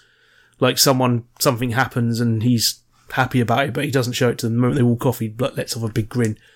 But the actor who's playing him, he does a really good job of stuff like where he's happy that they've all done something, they've all achieved, and instead of just standing there looking all stony faced like the guy in Power Ranger Samurai does, there's like, he does a little bit of a smile, but it looks like a smile that's being stifled, and he's holding it back because he doesn't want them to see. And it's not like in a comedic way. It's just like genuinely he's so repressed in his emotions that he can't do a full big smile. But the guy who plays him is great. And he never appears again in Power Rangers in Super Sentai. He basically became really famous after this in Japan. He's like one of those well-known actors who's in like a whole ton of films in Japan. Not really anything that most people know over here, but he's like in loads of TV shows and stuff. He's actually genuinely successful. Like, he literally only appears in the movie that they're contracted to make a few months after the series ends, because they used to have a Returns movie at the time. Yeah. So that's the only one he appears in. After that, he never does. Whenever they call him back, they get his little sister character to be the Red Ranger. I know that, so this is weird, but you've seen Train to Busan, haven't you? Yeah. You know the guy who, he's basically steals every scene he's in, but the guy who's about to have a kid with that woman, and he straps the magazines to his arms, and he's like, I'm going to fuck this guy up. I was watching like a bunch of the weird films that I used to like, the weird sort of, South Korean films that I've watched in the past, and one of the ones that came back to me was Flu, which was the one that people hated. Like, they really hated it when it was released, but it was kind of prescient watching it now because obviously coronavirus and stuff like that. But he's in that as like a villain. He's one of the CDC security people, and I didn't realise it was him. But it looks exactly like him, but just ever so younger. And I think he's been like really big in a lot of films because he's in like. There's a whole different ecosystem over there. Yeah, really weird, isn't it? Like, to think, because it's like people in Japan, you wouldn't expect them to know who friggin' what's his face, Green Arrow is. Whatever his name is. Like, but you know, he's pretty well known here. Stephen Amell. Yeah, he's like pretty well known for all sorts of stuff over here in America. Yeah. And all that sort of thing. Well, he's loved over there for the Green Arrow. They really like that shit. Yeah. And superhero stuff. Ninja Warrior, man. Did you see him on? Yeah, Ninja Warrior? He was really good, wasn't he? Was it Ninja Warrior? It's one of those ones. It was Ninja Warrior. Yeah, he was kicking ass on that, and WrestleMania. Because he did wrestling. So, but no, the Samurai Shinkenja, like, the music's fantastic. There's like, it's fully orchestrated music. Well, I say fully orchestrated. It's probably fully orchestrated on a like keyboard. Yeah. But, it's really, the music suits it perfectly. There's not so many of those incidental songs, which they call insert songs, where, there's like a big old song number that kicks off. There's not as many of those as other shows. Like Super Sentai is... Oh, Power Rangers was entirely insert songs in the original series. It was, but Super Sentai had... It was just kids being kids, but also being Super Sentais. But you'd often have like, we're going to get ice cream, and da da da da da da. Yeah. Like, you had like a few of those moments. And I mean, really, with Power Rangers, the problem was that Bulk and Skull had an insert song every time they appeared. That's not an insert song. It was. That's just music. It was their theme, yeah, but it was just that's random not what an insert fart song noises and organs. No, insert song. I was like, ba-ba, insert song is a full, like, we've paid a singer to come in and do an actual song. But That's an insert song. that was just like an insert song because someone just sat on an organ and farted. That's all that song was. It wasn't even there every time, though. It changed every episode. No, was it the same? It's the same one the whole time. It just sounds so They even started using it again in Ninja Steel. Did they? Yeah, to remind you of the original show. But Ninja Steel was an anniversary series, so you can I always really get away hate with it. Bulk and Skull. Well, they're great. I hate it Comedic so much. geniuses. Fucking the closest thing America's got to the Chuckle Brothers. Glowing review there. Yeah, Chuckle Brothers are great. I would love to meet the Chuckle Brothers. One of them's dead, but two of them are dead, actually, because there's three of them. People don't forget the third one. Yeah, they forget about the first one when the series originally started. The only thing, the Shinkenja, when I started watching it, a couple of things were a bit awkward. One was the familiarity with Samurai, Yeah. because obviously I was watching it and I'm like, I know this exact scene. But there is a few episodes that weren't adapted because there was less episodes of Samurai than it was Shinkenja, and they messed around with some bits here and there. But the other thing was, in the early episodes, there's like, every time they hit a villain, there's like a popping noise. It goes like that. Like a... Oh, like a capsule from Dragon Ball Z. No, it's kind of like, I think it's meant to sound like, they do those kabuki theatre and they hit the fingers like that. You've got the string instrument now. I think it's meant to sound like the pop from like a performance theatre thing, like a Japanese theatre. I know exactly what the noise is as well. But it just sounds like paper, like a little balloon's popped or something. Yeah, it's like a paper catcher. You know, like they've got two little sticks and they hold it out a little bit and then it expands and it goes whoosh. Yeah, it's like a pop, and it happens on every single impact, like swords hitting. And for the first few episodes, it's really irritating. And I think someone watching the show was irritated, and the producers just started scaling it back. And by about 15 episodes in, it's like practically non-existent. It's still there, but it's behind the clashing of swords and stuff. But I thought like the version I was watching was like a poorly audio balanced dub, because it sounded like an audio pop. So I was like checking different people's subtitled versions where they'd pulled it from different sources, and it was in all of them. And it was really irritating, but once it gets out of the way, it wasn't bothering me so much, because it's one of those, I don't get set off by sounds and repetitive sounds and stuff, but it's one of those sounds where I was just like, it's actually irritating me, almost as much as that twat that was in HMV the other day when I was in there, who couldn't talk human volume and was really loud. I could hear him from the other side of the store. He was irritating me. Can't stand people like that. You have issues with sound. No, I don't, but this guy was irritating me. I don't have issues with sound, but this guy's sound. He was all like, one of those people was just way too loud. And then I went to gaming, he was in there, so I left Guildford. Oh, wait. It wasn't the weird guy that looks a little bit like Tweak from Basketball, was it? And he has like the one weird wandering eye. Nah, just some guy. Are you sure? Because he used to get a bus all the time and he really fucked me off. But it might have been. Who knows? I don't know. I think he's either pretending to have some sort of autism or he's just a cunt, but he said something to someone that really wound me up. When I went and sat like closer towards the front of the bus as if I was about to get off, and I sat there looking at him for about 20 minutes, I think he got a bit upset with me, and then I didn't see him on the bus at 10 o'clock anymore when I was coming back from Dara's place. I don't think it's him. I really fucking hate that. He was walking guy around with some guy, and the other guy's talking at a normal volume, and he's just really loud and it's irritating. I can't stand stuff like that. Anyway, Shinkenja. Really good. Probably a top 5 series so far. Yeah. I'll be surprised if it knocks too far down after I've watched more of them. It's like, it's not my favourite one, because, Takuja and Gokaiger. Yeah.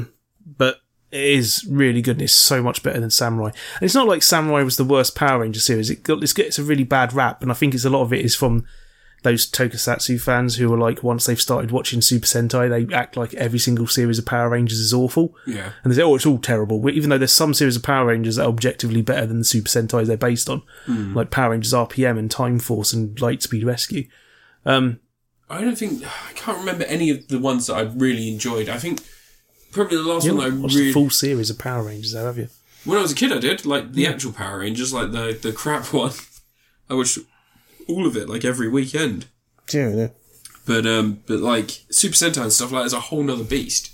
I've watched Kamen Rider, like we've spoken about this before. Well, you watched Amazons, didn't you? That's what we watched. That's nothing like regular Kamen Rider. No, but I have watched other series of Kamen Rider. Like, so the Kamen Rider, I don't know how much people know about Kamen Rider that we got over here, but it was that weird alien thing, wasn't it? That's not Kamen Rider. Don't talk about Masked Rider. Masked Rider, yeah, that was it. Do you know that was the that's where Vern Troyer got his acting Really? career? Yeah, he was Phoebus, the little alien. Oh, right, yeah. I hated Phoebus. Yeah, everyone hates Phoebus. But yeah, I saw that and I didn't like that. And my brother said... it's not Kamen Rider. My brother said that it's based on something else, and my friend has VHS tapes. And I remember I was watching VHS tapes of that stuff way back when.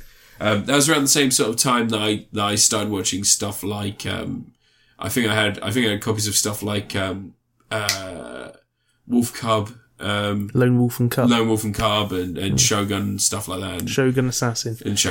Yeah. Part of a massive series of films. Yeah, but I also Shogun, the series, the American series, stuff like that, which I've got on Blu-ray now. But yeah, like loads of shit like that. I used to watch it when I was a kid just because martial arts has always been something that interested me, but more than anything, martial arts was the idea of there being someone who didn't necessarily know, like, oh, this is going to turn out fine, and every second that they're in a situation, they could die any minute. And they're not okay with it, but at the same time, they kind of accept that it's going to happen. They're just a bit wild-eyed and crazy. Like, I fucking love, like, I think that's why I like The Mummy so much, has that similar sort of tone. It's like Brendan Fraser is like, he's genuinely a little bit insane and might die at any second, but he just sort of goes with it. Indiana Jones is kind of the same. It's like, he might die any second, but like, fuck, he's going to do it. You just really want to see someone die. I don't want to see someone die, but I like the idea of a hero not being like, huh, I've totally got this. And then like, just... Most heroes nowadays, breezing through it. But like, I like it, like the fact that like Brendan Fraser's about to get shot, and then Rachel Weisz pulls him away, and he's like, I was reloading my guns like a cool guy. Like, I like shit. It's like American movies nowadays. The heroes are not only untouchable, but they know they're untouchable. Yeah, and all this sort of stuff. But they don't push it far enough to the point of it being hilarious. Yeah, like he's untouchable, and he's a super genius. And he's like this, like, and I just always think to myself, that's why I'm thinking Kamen Rider Kabuto, not the best series, but the main character is hilariously good at everything, and I love it because he's constantly like, I can cook, I can play football for an entire team on my own, and he's like, I'm gonna friggin' make all this stuff, and I'm gonna do bike mechanics and shit like this because I'm amazing. It's my perfect tofu in my dinner. I think the reason that so many people are drawn to characters like Drax from the Marvel movies instead of someone like Peter Quill or Gamora are that Drax gets fucked up. Oh yeah. Like, Drax doesn't just get fucked up. He doesn't really understand any of those situations that he will die any second, but he's not willing, like, it's not that he's not willing to, he's like, we're gonna die. That's kind of crazy, guys. Yeah. Like, he's one step away from saying that, whereas Peter Quill's like, oh, I've totally got this. Like, less so in the first Guardians of the Galaxy, because there he does seem like a goofy twat who gets knocked about a lot. In the second one, though, I found him a bit irritating, well, more than a bit irritating. It's almost like one of those incels turning around and being like, oh, but supermodels do like the way I look. And it was like, that was his arc, was that, oh, I am a superhero with super god powers. And that was just a bit disappointing. Yeah, it's a little kid's dream come true. Yeah. That's the whole point of that. But then someone like, I think Rocket Raccoon draws a lot of people because Rocket Raccoon is so damaged physically and mentally. Drax is so damaged physically and mentally. I can't think of anyone from the Marvel Universe where I'm like, oh, Captain America gets fucked up in all of those films and might die. And actually, that's the closest. His whole thing is getting back up. Yeah. Isn't it? He's kind of the closest. He Spider-Man, can do this all day.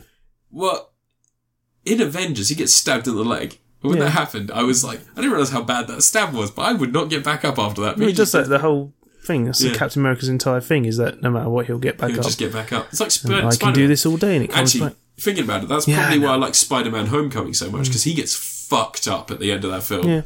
Like, it's not, he doesn't... he earns his hero's journey in that film, even if, like, he got given a massive super suit by Tony Stark. He doesn't earn his villains. His villains are all Tony Stark's. But no, that fucking... I forgot how good that end scene is where he's crying and he's, like, fucked and he's, like, under the building. Spider-Man has always got the best, like, get back up moments, doesn't he? Except for Amazing Spider-Man. I broke my fiance's neck! I'm the villain. I think that's, like, the weekend after he's broken up with her 3 times. And acted like she's the one who's being unreasonable. Yeah. That film sucks. It does suck. Anyway, I only just realised that. Like, I only just realised that that's kind of what's missing from these sorts of things. Is like, and I think that you don't really get that too much from Power Rangers either. But they've got superpowers. They're meant to be like. That's why they wear helmets and shit. They're meant to have. Power Rangers are just a bunch of good people doing good things. I just wish that there might have been like a series where one of the Power Rangers, like he does get a bit fucked up, like his mask breaks or something like Their that. mask breaks. They do Really? stuff like that, yeah. Oh. You see, I haven't paid enough attention to Power Rangers. No, it's more probably Sentai. The first series is all about the Power Rangers learning from, well, how to be good at football and stuff. Yeah. And they got so many activities. They get up to so many activities. Dance competitions? Everything. Like, there's an episode where Tommy has to sing in a musical for some reason. Or the one where he becomes quarterback of the football team after training for a weekend, even though it was Jason's thing. And Jason's like, great, Tommy, well done. It's like, I mean, dude, you just stole your place. And your girl. Took your girl, took your place. Yeah. Shinkenja's good. I like it. I like the bit in Shinkenja when they hit things a lot and they get beaten up and then they get back up and they carry on fighting because they're cool. Yeah. And they're just like, yeah, no, don't do it. And there's a whole thing where it's like, you're a friend, we protect you because you're a friend, not just because you're our master. Yeah. And all this sort of stuff. And there's also a lantern. This wasn't in Samurai. There's a police lantern, one of those old big blue ones, red police lanterns like they used to have in the 19th century. Oh, they used to carry by the handle on the back. Yeah, and it's sentient and it talks and turns into a giant robot. In in Samurai, it just turns into a robot. It's another weapon. Oh, but in this, he's an actual character, and he gets angry at the Gold Ranger after complaining about how the Gold Ranger presses his sushi. They get into an argument, and he leaves home and runs away and starts applying for jobs, and it's fucking hilarious. He's just a robot running around. He's just a floating lantern. Oh, right. He only turns into a robot when he gets big. What does he want to do as a job? Well, he applies for the police, and he applies for work in a bunch of different places. In the end, he ends up working as a lantern hanging from a fast food cart, just like he was doing before. Oh. So he's really good at lighting up that. Yeah, lighting the way, lighting the path to hungry travellers. There's a bit where they travel back in time, accidentally, I think it's one of the movies, actually.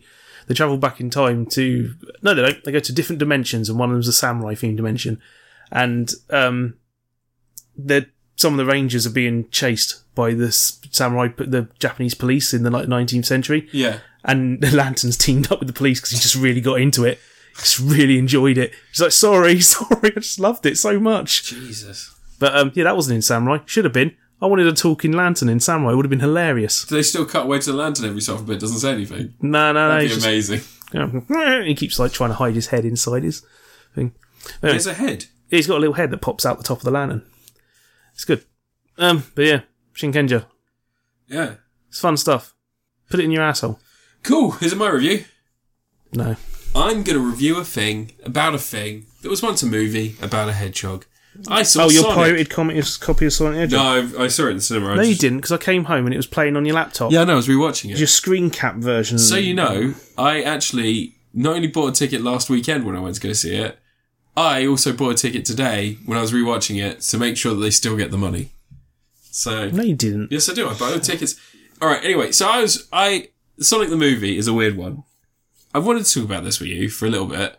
I was expecting you to have seen this by now. When you said you were going to Guildford the other day, I thought you were going to go see Sonic the Hedgehog. Movie. Fuck off. It's a weird film because it's got James Marsden in it. It reminds me instantly of like 6 other films he's been in. Well, like Hop. Yeah, people don't remember Hop, but Hop was a film where James Marsden and the Easter Bunny, voiced by God, what was his name? Russell Brand. Went on a journey to go and defeat his dad's head chick who helps make the eggs. Horrible. I know. So James Marsden teams up with Russell Brand's Hop to go and fight back against a chick that's trying to take over Easter.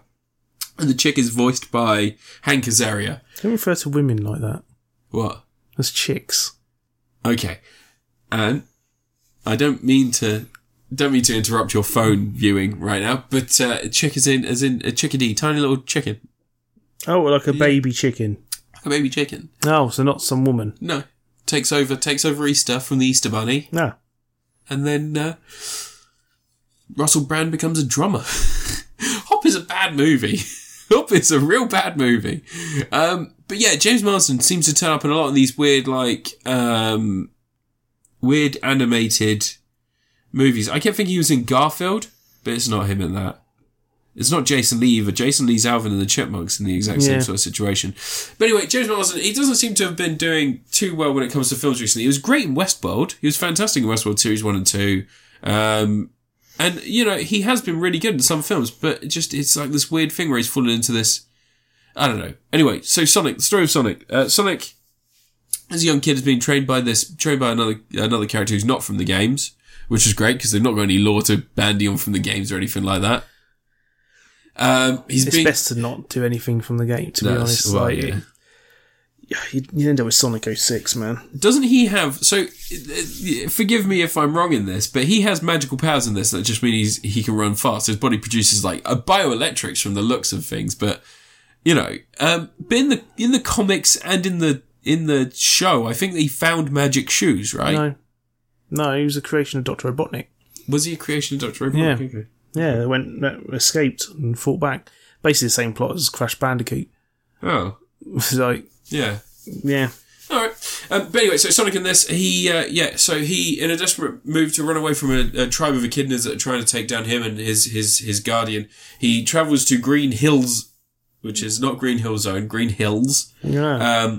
And over 10 years, he sort of explores the galaxy, trying to find a place that he can call home. He's very lonely. Eventually, he goes insane, and he causes a blackout, which draws Dr. Robotnik in on his location. The whole time that he's been there, he's been watching James Marsden and his wife, who is a very attractive vet lady that we meet doing some yoga. James Marsden's bored at home. He wants to move to San Francisco, I believe, because he wants to be a big-time cop, and he's just sort of dwindling, being a cop in this place. Big-time cuck. Yeah. Cuck, to be made cuck of by... Oh, yeah, that was in Superman! His wife got stolen by Superman, and in X-Men, his wife got stolen by Wolverine. Are you going to stop Superman stealing your wife, though? Yeah, Kryptonite. Kryptonite. You'd be like, honey, here's your cornflakes. She's like, oh god, these are lovely. What have you put extra stuff in here? He's like, oh yeah, don't worry about it. And then she turns up and Superman's like, I'm gonna kiss you. And he goes to kiss her. He's like, oh, I'm so weak. She's like, oh no, Superman, what's happening? I'm dying. Like, there you go. Done. And then James Marsden's like, did what Lex Luthor could never do. Fucked an old lady, stole all her money, made a new island, wore a wig. Oh, Kevin Spacey was so bad in that film. That was a bad film. Superman Returns was a bad film. No, it's not. It's great. Brandon Routh is great. He was a really good Superman, and there are some scenes in that are fine, but for the most part, it's a bad movie. It's a bad movie made by a bad guy. Made by a real bad guy. No, we don't know who directed it. Bryan Singer. I think it was Hatsune Miku. It was Bryan Singer. No, Hatsune Miku directed. No, the joke is Dexter Fletcher directed. Dexter Fletcher directed everything that was previously attached to Bryan Singer. Anyway, sorry, so to the point. So Sonic's gone a bit mad, but he teams up with James Marsden after revealing to him that, look, I've been watching your family, I'm like kind of in love with you, and like I'm sorry and all this other shit. So James Marsden helps him. Why is he spying? What's with people spying on James Marsden? I have no idea. James Marsden is... I think he was going to sleep with James Marsden's wife, you know? I don't think James Marsden could escape that. Have you seen Straw Dogs? James Marsden's wife is Kate Bosworth. Straw Dogs. Oh, right. So there's a remake of that with James Marsden and Kate Bosworth. So you know how the original Straw Dogs... Lois Lane. Pardon? Kate Bosworth. Yeah, from Superman, Returns, oddly enough. So you know in the original Straw Dogs, there is no question about whether or not she is sexually assaulted. In this one, it's Alex Skarsgård, and she is really flirting with him, and like, when it comes to the act, it's very ambiguous as to whether or not she does or does not want it, but then it becomes sexual assault because multiple people are involved, much like in the original. And it's a really muddy message to have that be the way it works, because I know that no one wants to see sexual assault. There are better ways of doing it now. Back in the time when Straw Dogs was made, I think that, like, it was before I Spit on Your Grave. Maybe. Yeah. And, like, that sort of thing, when violence was shown on screen, it really was showing it. It's like, so there's a rape scene in Sonic the Hedgehog. Yeah. But in the Straw Dogs remake, it's really weirdly sexualized, and it's really gross. It's really gross. James Marsden is great when he's getting revenge, though. If you want to watch, like, James Marsden kicking the shit out of people, the last half hour of that film, he fucking gets his revenge. Nice. I still love the fact that, like, in the original, Dustin Hoffman, also a bad guy, by the way, so we shouldn't speak about him for too long, but Dustin Hoffman, where he goes and puts the pans on the cooker and starts heating that oil, I was like, oh my god, genius. When I was a kid, I was like, great idea. Like, I would never think to do that in a situation where, like, and also, who has that much oil nowadays? Americans, they deep fry everything. That's absolutely true. We'd be boiling water. Actually, if we put sugar in the water and make a sort of saline solution, that'd fuck you up. That'd be worse than oil. Anyway, sorry, Sonic the Hedgehog. Let's put knives in there. Have some hot knives! Oh, they burn and they're in me. Yeah. You'll think outside the box.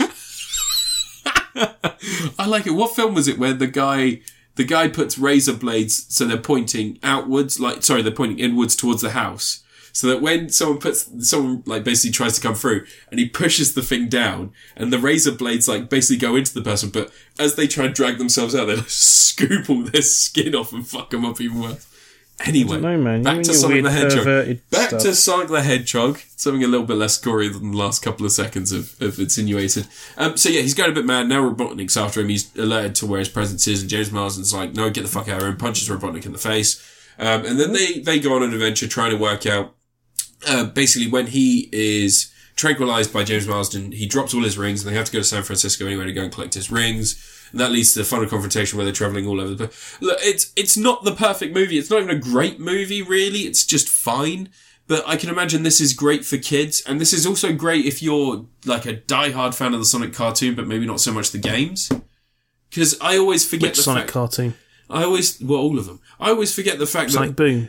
I always forget the fact that when we were kids, you played the games and then maybe you watched the cartoons. Like I didn't watch a ton of the cartoon. I played all the games.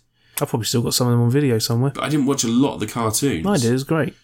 There were some that were fine. I remember there was one where they were all in a band. Oh, that's Sonic X. No one cares about that one. There was that one. And was it Sonic X? No, it might have been something else. I don't know. But there's 5 cartoons. There's been loads of them. But no, only the original one. Only the original Sonic the Hedgehog cartoon counts. But I forget that Scratch and Grounder. It's a bit like Teenage Mutant Ninja Turtles. You had people that watched the program but didn't play the games. And like The Simpsons arcade game is legendary to people that played the Simpsons arcade game, but someone who just watches The Simpsons, they didn't really know too much about the arcade game. Like, and it's weird that there exists so much of this stuff out there that they could have like taken from, and instead they sort of took this generic road trip approach. And I feel like it sort of does a disservice, and it doesn't really. I think diehard fans of the games and not that other stuff will be fine. And I think that people who have like invested in all that other shit probably won't be happy with it. Yeah, but it's for parents to take their kids to. Yeah, that's what I think it is. I think and they'll go get a Happy Meal. I think it's for parents that they're like, hey, I remember this thing, so it might be fun to go see this with the kids. And it's sort of, they're getting the whole family in. And then they can have a nap. It looks like it's working because it's doing fairly well. It beat Birds of Prey, which surprises me because I thought Birds of Prey was quite. Well, it's so much better than Suicide Squad. Suicide Squad did better somehow. Yeah. Which is fucking depressing, isn't it? Yeah.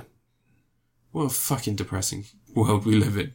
But remember, it's always the fault that they didn't release the Snyder Cut of Justice League. That's the problem. It's also they didn't bring back the best Joker, Jared Leto.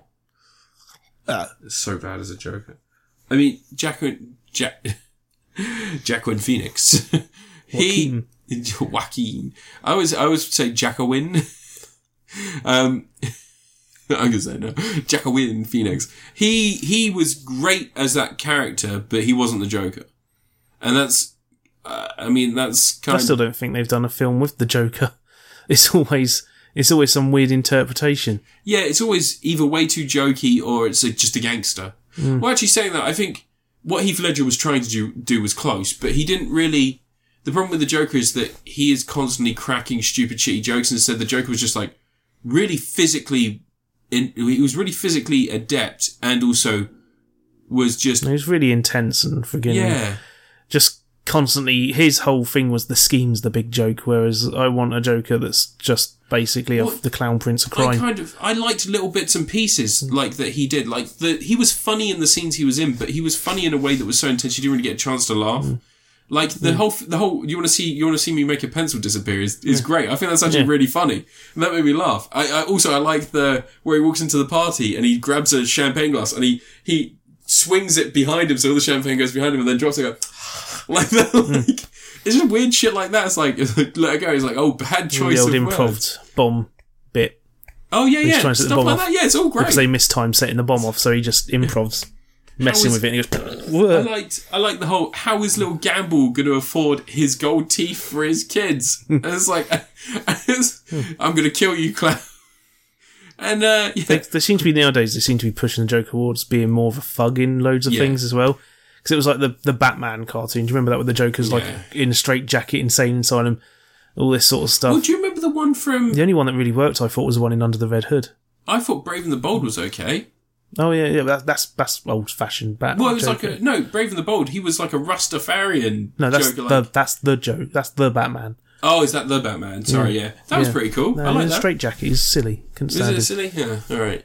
Like The Red Hood one's really good, but that's Mark Hamill, isn't it? That's the John best. DiMaggio. Is it? It's John DiMaggio doing the voice Oh, now. Jesus. It's got that brilliant bit where he gets where he's like, I need a glass of water, and they give him the glass of water, and he slices the guy's throats off and goes, I'm going to need some guys, but not these ones because they're dead.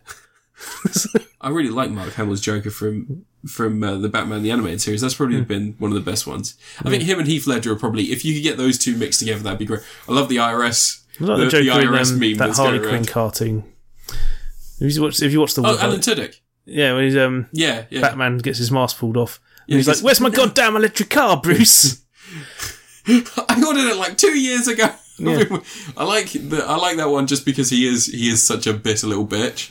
Like there is Cockney Scarecrow. Everyone's probably seen it. Ralph Cooley plays the Scarecrow. Yeah, I've only seen bits of it, but that seems fucking hilarious. Ralph Cooley was very like, would you hear that Harley broke up with him? And Bane's like, yes, I heard he's very upset about the whole thing. And he's like, yeah, I've heard he's taking it really bad as well. He's they're just doing nothing, and it's just, he's not looking good, is he? This Joker's just like, and he's like, well, you're right there, mate. You're looking, I don't believe any of the lies. You look fine.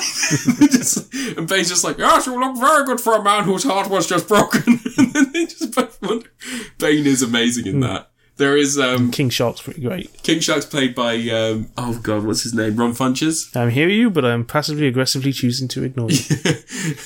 It's actually okay. My fin was blown off, but they've reattached it now, so I'm feeling pretty good. And then everybody leaves the room because Harley got back with Joker and like got fucked over. And he's like, I would leave the room, but I am very high on morphine right now and healing, so please leave. But yeah, no, Bane's amazing in that. There's an episode where she joins the Ministry of Evil, whatever it is, and basically Bane gets to hire her thugs out to help her with a job. Help him with a job, sorry. And the job is he's going to blow up an ice cream place because every time this kid punks him in this ice cream place, it's like, I ordered raspberry swirl and you said you had none, but I clearly see people with raspberry swirl over. And he goes, we're all out, I'm afraid. I was like, you're not all out, give me my ice cream. He gives him the ice cream. He goes, Bone. I think I'm going to bone an ice cream. You know my name is Bane! And he's like, you know damn well my name! And so he's planning to blow up this ice cream parlor to teach this kid a lesson. But yeah, Bane is incredible. Kite Man's pretty good as well. Although Poison Ivy, like, she's really good, but she like, basically Poison Ivy ends up dating Kite Man. No spoilers there, because it's everywhere. But, and they have their, like, her and Harley Quinn are obviously like the big power couple within DC nowadays. And it's weird that they don't allude to that. Well, they do kind of softly allude to that, but she has this relationship with Kite Man. It's just Kite Man is one of those people that's like, hey, if you need a guy and it involves kites, I'm your guy. But yeah, no, that is a really strong series. I reviewed it last week, didn't I? No? Oh. I think I was talking about it during my Birds of Prey thing, but yeah, it's a really strong series. Anyway, Sonic the Movie is fine. I'm actually going to... Sonic the Movie? I'm bored of talking about Sonic the Hedgehog now. Pivoted, Harley Quinn, the series, the first series on DCEU. It's really fucking good. I'm going to give that to Tom Atkins. On E4 soon. Is it really? Yeah. Oh, that's awesome. Whenever they show Batwoman and all that, it's at the same time. It's really good. Clayface is perfect. There's Dr. Psycho, I think is his name. Yeah. Not someone I'm familiar with, but he basically... He is like a top-rated... Calls Wonder Woman a cunt. It's like this PR nightmare. They're like mid-battle. He's like throwing cars and stuff. He goes, will you stop, you fucking cunt? They put the word cunt.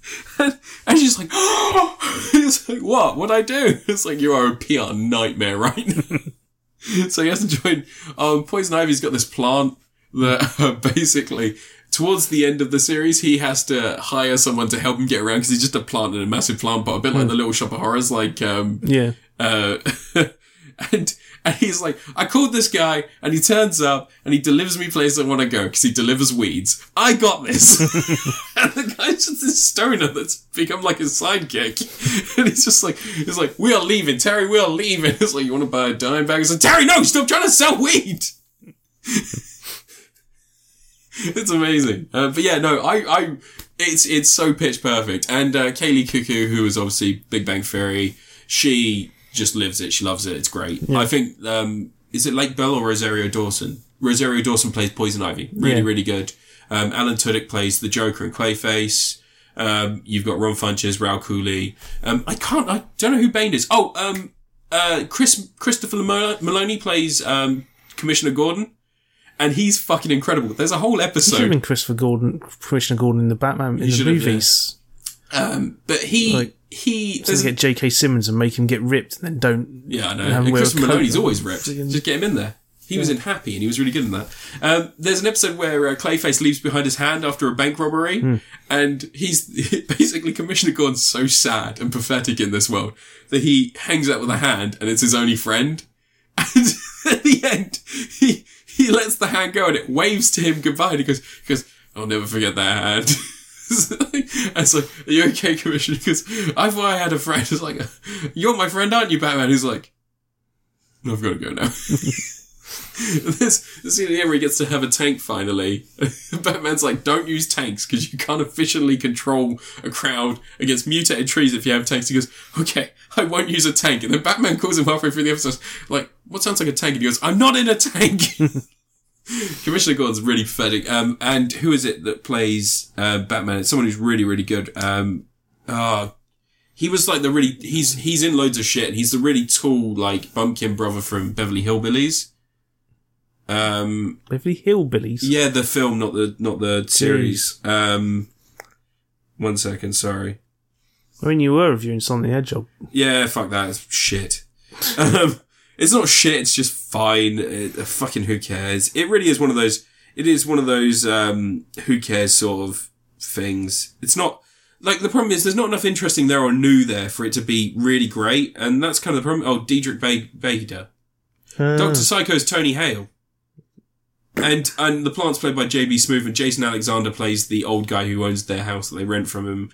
Jim Rash is the Riddler. Is J.B. Smoove a name or an instruction? No, he's a comedian. He was in loads of stuff. He was saying is it a name or instruction? Oh, right. J.B. Smoove. Yeah. You're not very quick. Oh, Andy Daly plays Two-Face. There's loads of really big names in this. Yeah. All getting their scale. Oh, Wayne Knight plays Penguin. I did wonder. But yeah, it's really good. There's a bit of Aquaman where he's in a fight against Harley Quinn, and he accidentally breaks a tank, and he has to quickly scoop up all the fish because he can hear him screaming. They all sound like babies screaming. Yeah. And Bane's like, "Why don't you take them over to the city pool? It's only 2 blocks away." And Aquaman's like, "Oh yeah, I'll just put saltwater fish in chlorinated water, shall I? Shall I?" Bane is like, "I don't know. I just shot one of your friends." Like that. It's just shit like that. Really fucking great. If that's on E4 soon, I recommend everybody watch that, because the DCEU app, like, is fucking going downhill, isn't it? It's a bit of a mistake. Well, I paid it for a month when I wanted to watch Justice League. No, what was the series? Doom Patrol. Doom Patrol. Because we weren't getting Doom Patrol, I paid to watch that. And then with this... Doom Patrol's on Amazon Prime, isn't it? It wasn't at the time. Yeah. This was like right when it ended, and then didn't come to Amazon Prime for 4 months? Yeah. And this, I basically, once Harley Quinn had finished, paid for it, and then...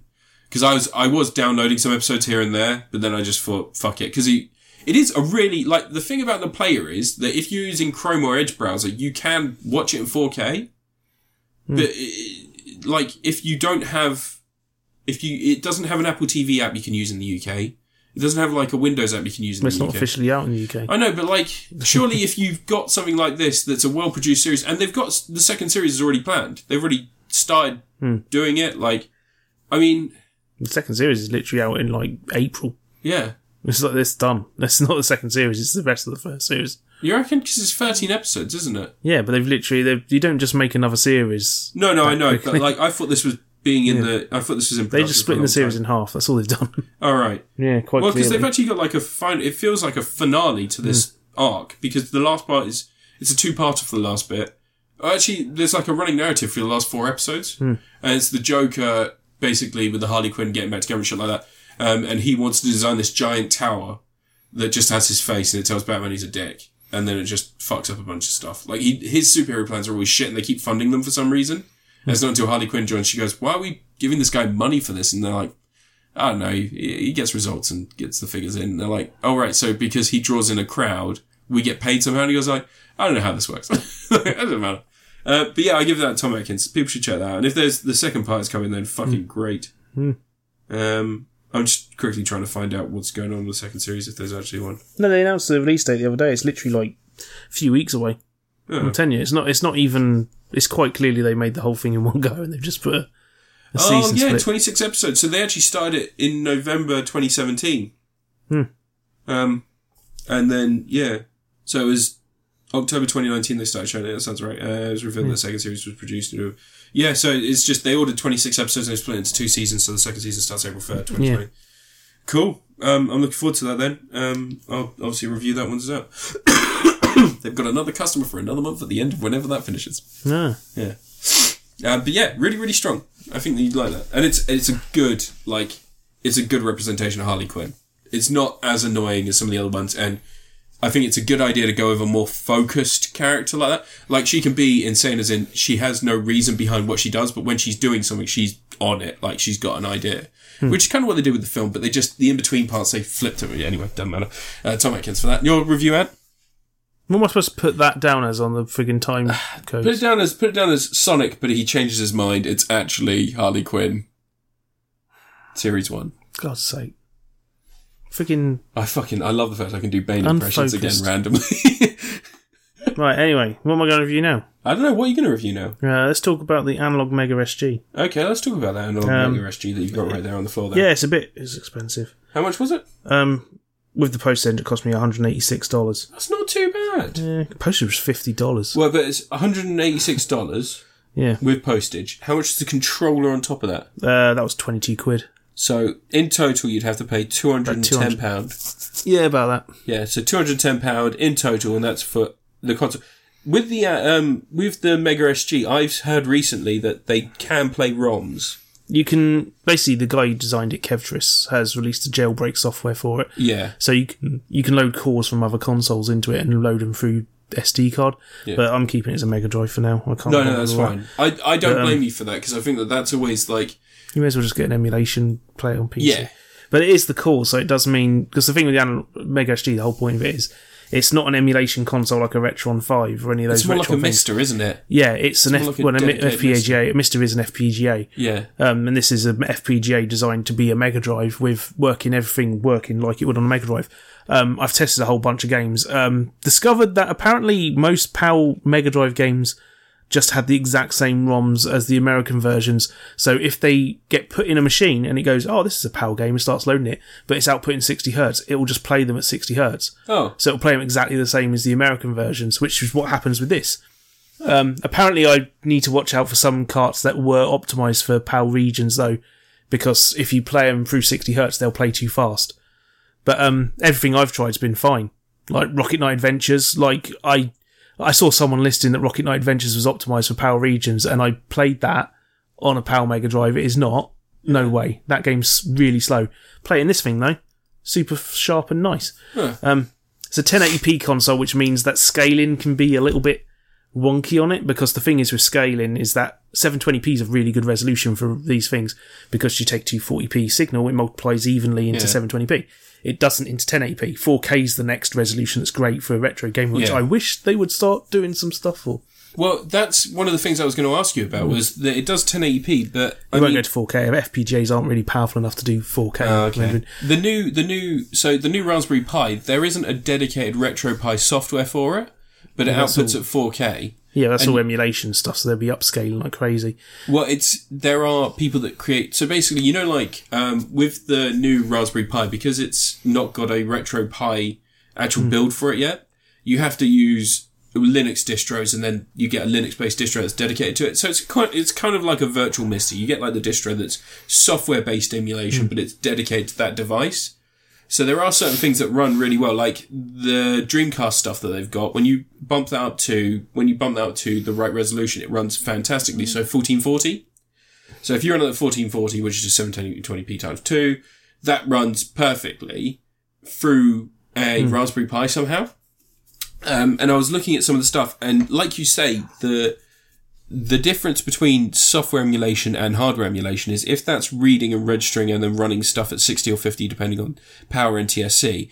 With emulation, it's different. It uses the BIOS and the BIOS structure you offer.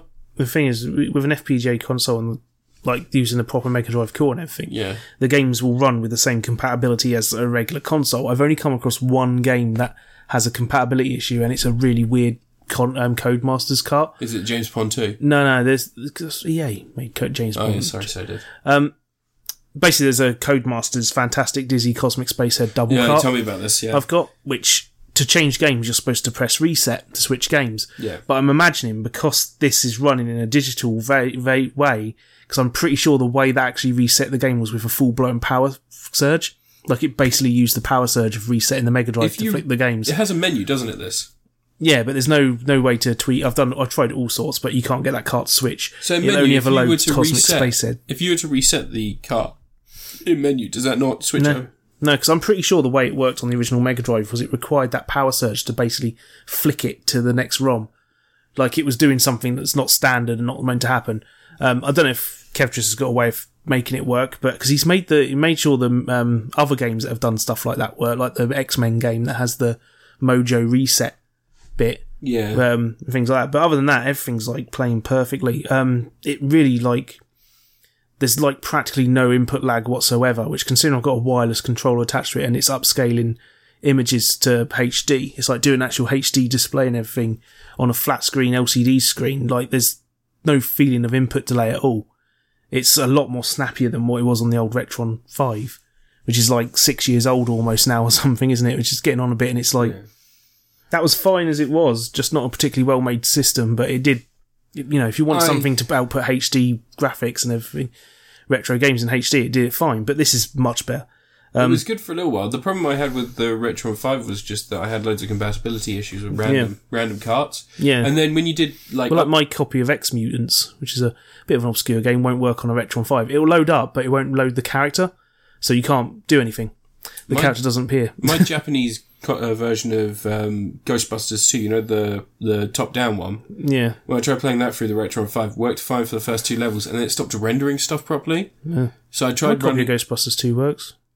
Yeah, but you've got the UK one, haven't New you? Ghostbusters 2. Yeah, I've got the Japanese cart, so it's all Japanese text and stuff. But it just had a weird rendering. You've got the Famicom one, haven't you? The one that was basically the old Apple... I've got that one too.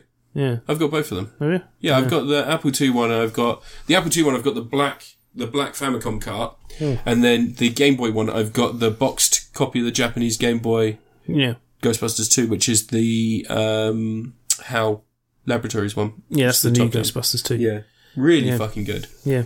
But yeah, it stopped rendering properly on there. And then when I tried it through one of the small dedicated ones, you know, the little box ones that my mate had, worked fine.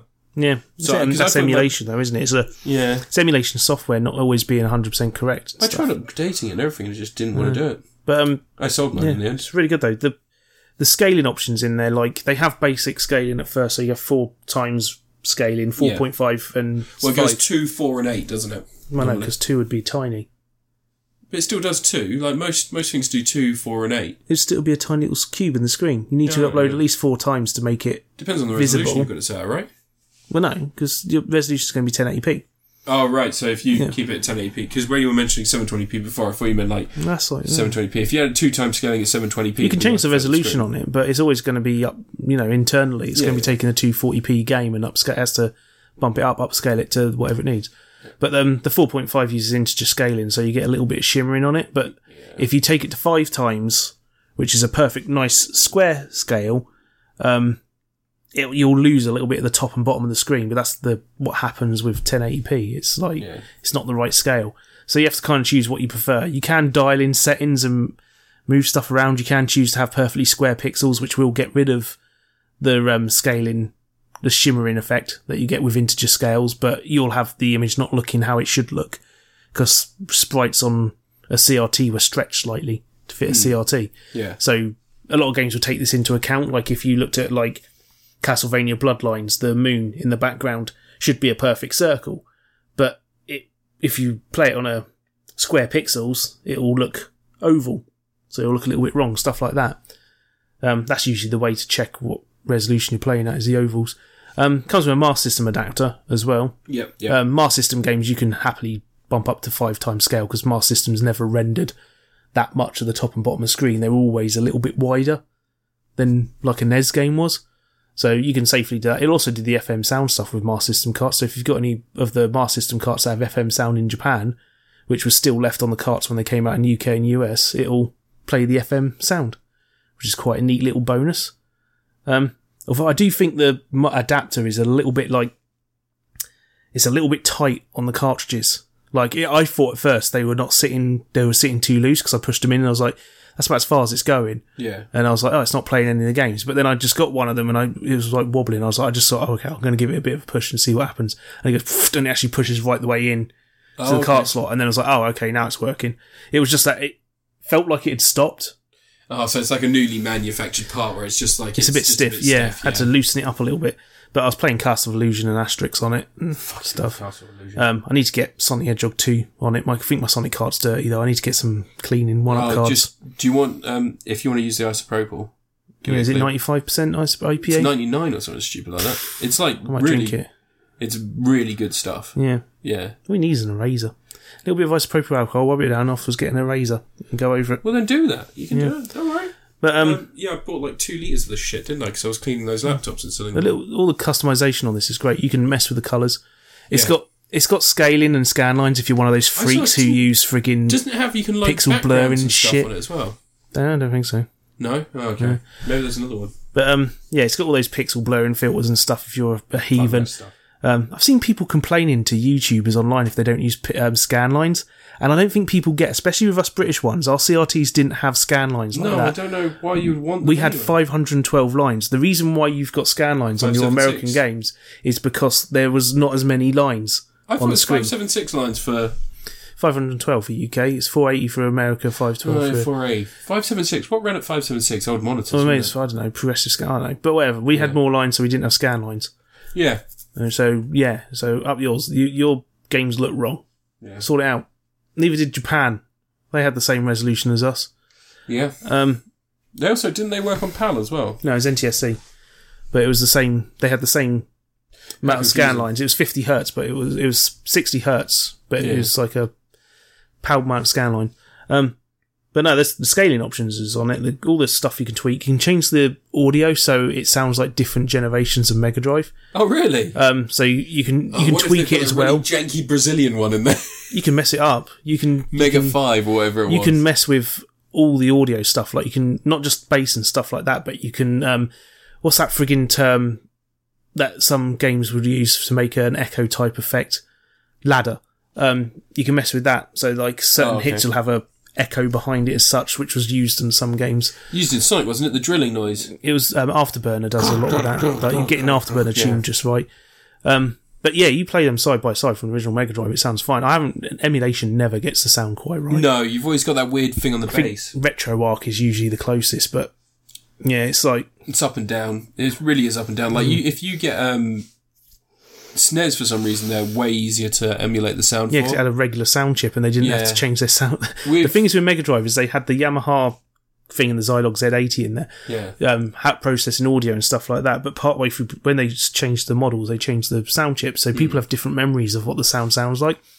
But there was also like some whole legal thing where you're not allowed to actually copy how those sound chips work. So it's all like some rule or whatever. So it's all has to be tuned. And they've done a really good job of it on this. Yeah. One of the filters turns everything into a weird negative effect, which is a bit odd. I don't know, it's just there for fun. You can change the colour balance, so you can bump up red, blues, greens, and whatever if you really want to mess up the image. You know, if you're a weirdo. They should have one where it's like slightly saturated with really deep blacks to emulate like one of those cheap CRT TVs. There's all sorts of stuff you can do though, like so you have limited and full colour RGB range and stuff like that. Like all sorts of stuff. But yeah, it's a really exciting console, and I mean, like, I can see why it exists. I think that not many people know it exists. It's done pretty well, I think. Has it really? Yeah, I mean, they always sell out, but they only like make like 500, don't they? So it's more than that. Really? Yeah, they're around. A lot of people have them. It's a collector's thing, isn't it? It's not going to sell in a shop. It's only through Analog's website. It's the only way you can get them. Well, I think that's the best way to do it, isn't it? Because you don't need to worry about. I'd like it if they just got a UK distributor. If they could just send a few to Funstock or something. Ask them to be one. Yeah. Although saying that, the delivery was super quick. Yeah. Like I ordered Friday night at about 11 p.m. So it was almost closing time for them. Obviously not going to do anything over the weekend, but they dispatched it like Monday morning from Texas and it arrived here Wednesday morning. So it's pretty fast by FedEx. Didn't get hit by import tax. No, that's pretty good. I'm going to get a bill in a few days, aren't I? But no, it's a really good console. I'm friggin' well happy with it. I need some non-UK games to play on it. I've got some in my. I've got some. You got actually. You got the box. You got the box of mystery foreign games. Yeah, have I? There's all SNES ones in there. No. Can't walk away. I believe that The only US game I've got is the copy of Fantasia I have for some reason has a US cart in it. Oh. Oh god, don't bring your box over here. It's disgusting. Yeah, there's loads in there, gross. isn't it? Red Zone.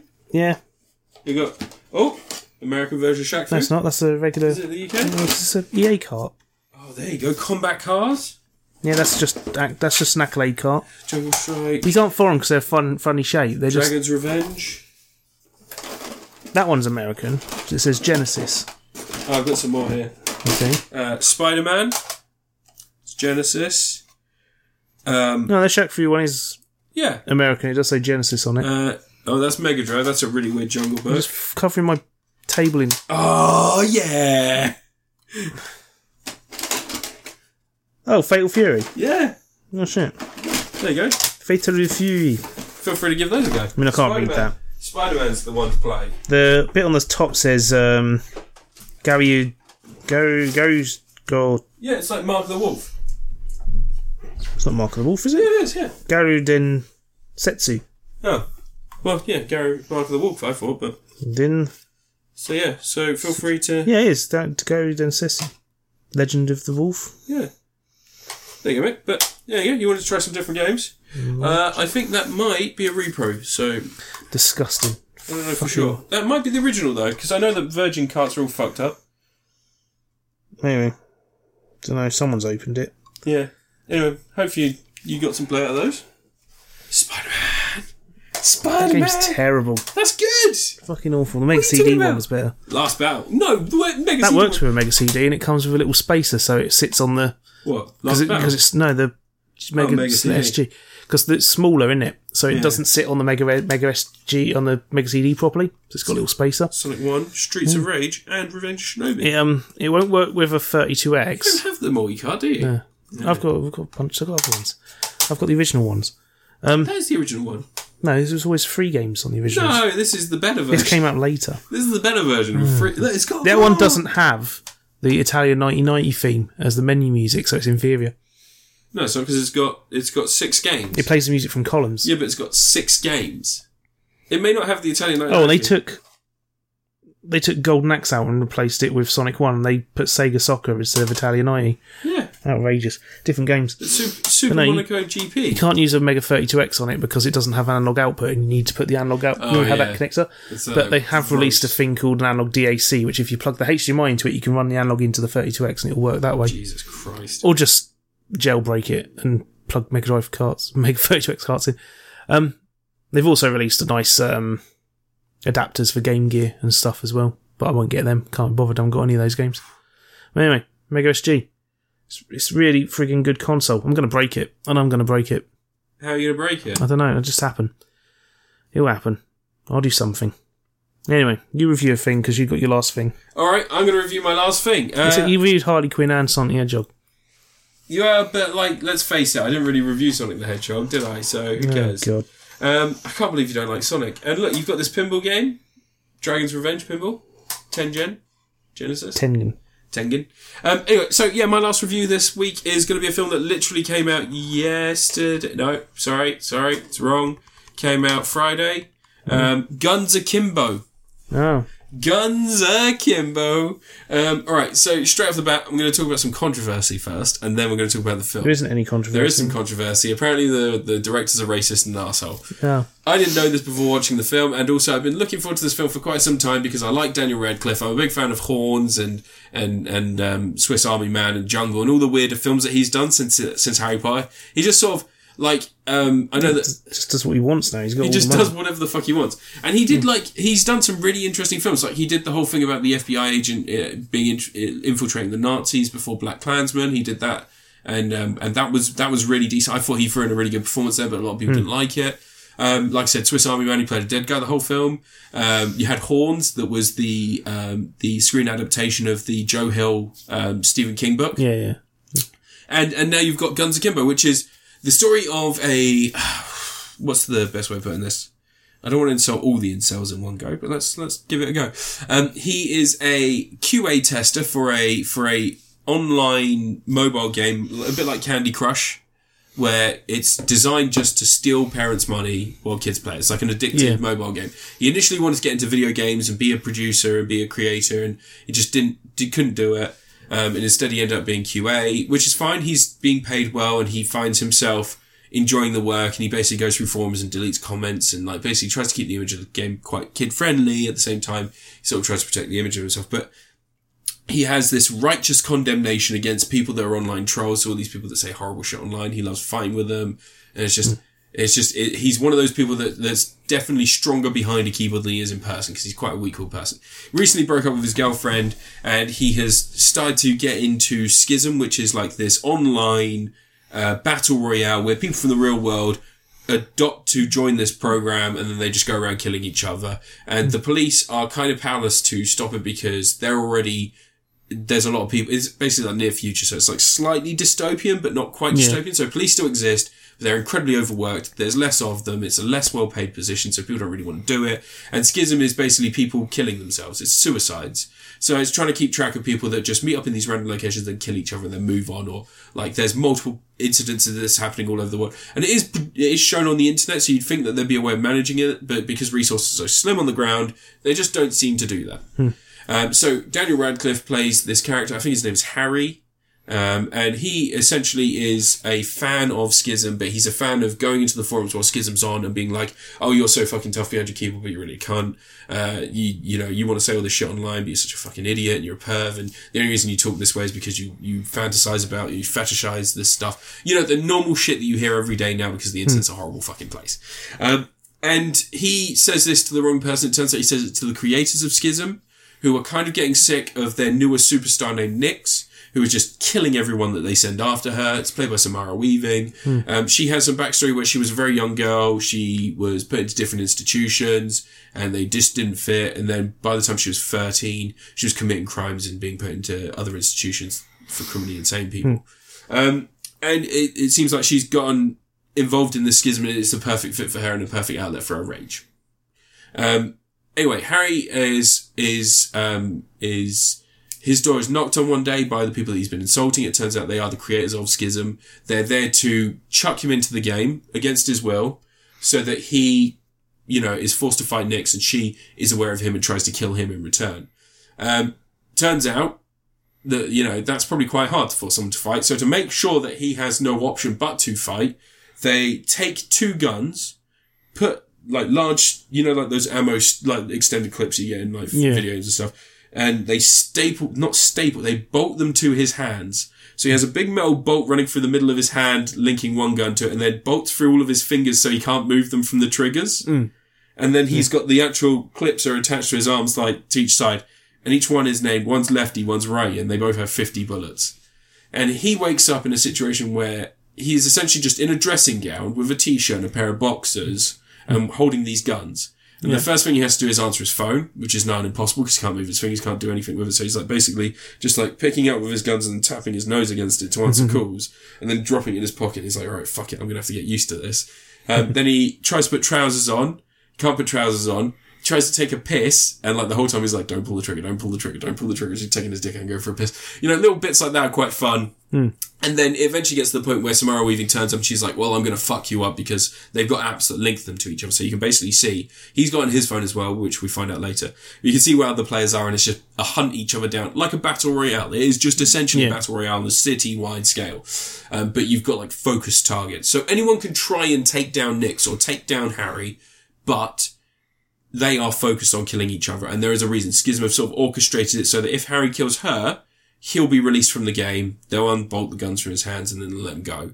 If she kills him, they're going to wipe her criminal record so that she can basically, she's got loads of tags and shit, but just get her lasered off and then she can go live a normal life. Or she can go and do whatever she needs to do. You find out there's more to her later. And I'm not going to ruin it because it is so new. And although the director is a bad dude and he'll probably gain something from people watching this, I feel like it's going to be on Netflix in a week, or it's going to be on Sky Movies or some other shit. But it's quite fun. At least it's as enjoyable as something like this can be. Rhys Darby's in it. who is obviously Darby. Rhys Darby. Sorry, he's in Flight of the Kids Conchords. He's in What We Do in the Shadows. He's in Jumanji, both the new Jumanji films. Yeah. He's really good as like this homeless guy who gets some of the best lines in the film. One of my favourites is, oh right, so you're being tracked by the GPS on your phone, and then Harry goes, oh, are you like an app coder or something? He's like, oh yeah, I'm one of those app coders that basically I was writing some big app and then I was fucked over by corporate America, so I just said fuck it all and came and lived down in an alley. He goes, really? I'm really sorry to hear. And he goes, no, fuck no, I'm not. I'm just not an idiot. Everyone knows about fucking GPS at this point. Do you want to smoke some crack? And then he proceeds to smoke some crack. And it's just, the initial fun is him finding out ways that he can get around having these guns on him. He eventually does meet Rhys, and then Rhys helps him get dressed and stuff. And from there he's like trying to talk to Nix, trying to convince Nix to not kill him, and then at the same time trying to talk to his ex-girlfriend, who eventually gets entangled in everything. He finds out that the app can be turned on and off. His friend programs it so that basically in Android you have permissions, and you can allow or disallow the permission so that you can turn it on and off. He accidentally shoots a cop and then tries to help the cop, and there's other cops. It's all very gory, very fun. I think to say don't watch it because the director's a bad dude kind of does a disservice to everyone who's in it, because they're all kind of great. As I said, Rhys Darby kind of steals the scenes that he's in. But Daniel Radcliffe the physicality of Daniel Radcliffe in this is quite good. There's a moment where Samara Weaving's in his apartment and he's got this nerd memorabilia and he's like, please don't shoot all my rare shit at least. And she's like, are you fucking kidding me? And in the moment where she puts her guns down, where she says, are you fucking kidding me? Hits the control so guns start firing on the TV. And then he jumps out a window. And then as he jumps out the window, he looks down, there's a fire escape. And he's like, I gotta get down here quick. So he sort of starts walking and then just slips. And then you just watch a stunt double slide all the way down this metal staircase to the ground, 20 foot. And then it cuts to, and it does the great gag that we've seen a million times where he's got the dumpster at the bed of the stairs. But obviously when he gets to the bottom, he just sort of launches a little bit and lands dead down on the concrete and gets up and starts walking again. And I think it's probably evident that it's quite kinetic. It's quite hyper-realised and everything's a bit silly and stuff like that. And it does occasionally draw stuff back and try to make stuff a bit more realistic, but it doesn't really succeed at that. Especially towards the end, there's a comment about massive blood loss and how it makes everything seem like this big finale. So you get that sort of Deadpool moment. You remember when Deadpool's got the knife in his head and he starts seeing unicorns and he hears the music and stuff in the end of the first one? You get one of those sorts of moments, but then it pulls you back in and says, well, actually what's happening is I'm losing so much blood, my body's going into shock. So when your girlfriend sees you pistol whip someone to death with guns that are stapled to your hand, they actually get PTSD. So what I'm seeing is this woman running over and being like, I love you. It's like, this is my body telling me what I want to see just before I die. She's actually over there cowering, scared out of her mind because I've just murdered a person. And it's like, it's one of those moments where I was like, oh cool, they're not going to force her to be with this dude who's quite bad. Like, he pretends to be a good guy, but you can see that, like, he's very quick to violence once he's like, oh, you're on my side and I'm the righteous hammer now, like, literally. And then it's just like, but we spoke about earlier, we spoke about heroes and, like, how heroes in these things, it's always like, they're always doing the right thing and they're always going to survive and stuff like that. Genuinely thought he was going to die multiple times in this and it was going to become Nix's, like, movie. Because she's such a great character. She's this violent psychopath who is not only strongly, like, powered by drugs in one scene, but is just so physically in this role. I don't know if she did it for real and it's just camera tricks, but there's a scene where it's one shot that constantly flips between two sides of this Coke table where people are doing, like, packaging stuff up. And she's literally just pegging bad guys left, right for 5 minutes. And it is so kinetic and quick. And some of the bits in it are like stuff like she hits a guy with a gun and then he drops down. Then she shoots him in the dick and then shoots him in the head, which is like a signature move. She shoots a lot of people in the dick and then the head. And it's mostly because she ducks. So it's easier to shoot them in the dick and then the head as they fall down. But like, it's like all twisting and it's all moving. And I think in another world, we got Samara Weaving as Harley Quinn. Because as good a job as Margot Robbie does, I kind of feel like Samara Weaving sells it better. And I think that's partly coming from her more horror-based background. Because I don't know if you've seen stuff like Ready or Not, but she throws herself into Ready or Not. Like, there's loads of shit where she's like, there's that scene where she gets shot through the hand, and then she's pulling herself. Shot for real? No, but she gets shot through the hand, and then she's like, she basically tries to climb up out of this pit where they put, like, rotting animal carcasses and shit like that, like, that they sacrifice. And she's, like, pulling herself up. She, like, sweeps around and puts her hand where there's a hole. She, like, basically puts the whole over a nail, so the nail pokes out the top of her hand and drags herself up, and she's just screaming, snot-covered, blood-covered woman, just dragging herself up over the thing. And there's just something about, like, I don't know what it is about Scream Queens and people who rise up from that environment, but they do just seem like knocked down, drag out, like they play those characters so well. You've got people like Bruce Campbell's lived off it. Yeah. And you've got like people like Lucy Lawless, like she transitioned so well into that because Xena is basically just knocked down, drag out, like let's fight this shit out. And I think there's just that weird physicality that I can see her doing something involving superhero movies soon. I reckon that she is going to be a big thing. And like I said, is she in the New Mutants? No. Who's the girl in that? Not the one from Game of Thrones. Maisie Williams. I can't remember. Oh, you're thinking of the blonde lass in that. Yeah, it's not Samara Weaving. It's sort of magical swords. Yeah, it's what was she in? It wasn't Hannah. Films. Yeah, she's been in films, but she was like a young actress, wasn't she? She's grown up being in a few things, but no, it's not Samara Weaving. But anyway, yeah, Guns Akimbo, like it's like I said, bad director, dude, and it's not quite there. It's not unfocused. It has like a narrative. It knows where it wants to go. It knows how it wants to do it, and it knows that it wants to have these action beats and stuff like that. I just feel like some of the graphics and some of the plot lines could be sharpened up, and not everyone who's not the main characters has to be an asshole.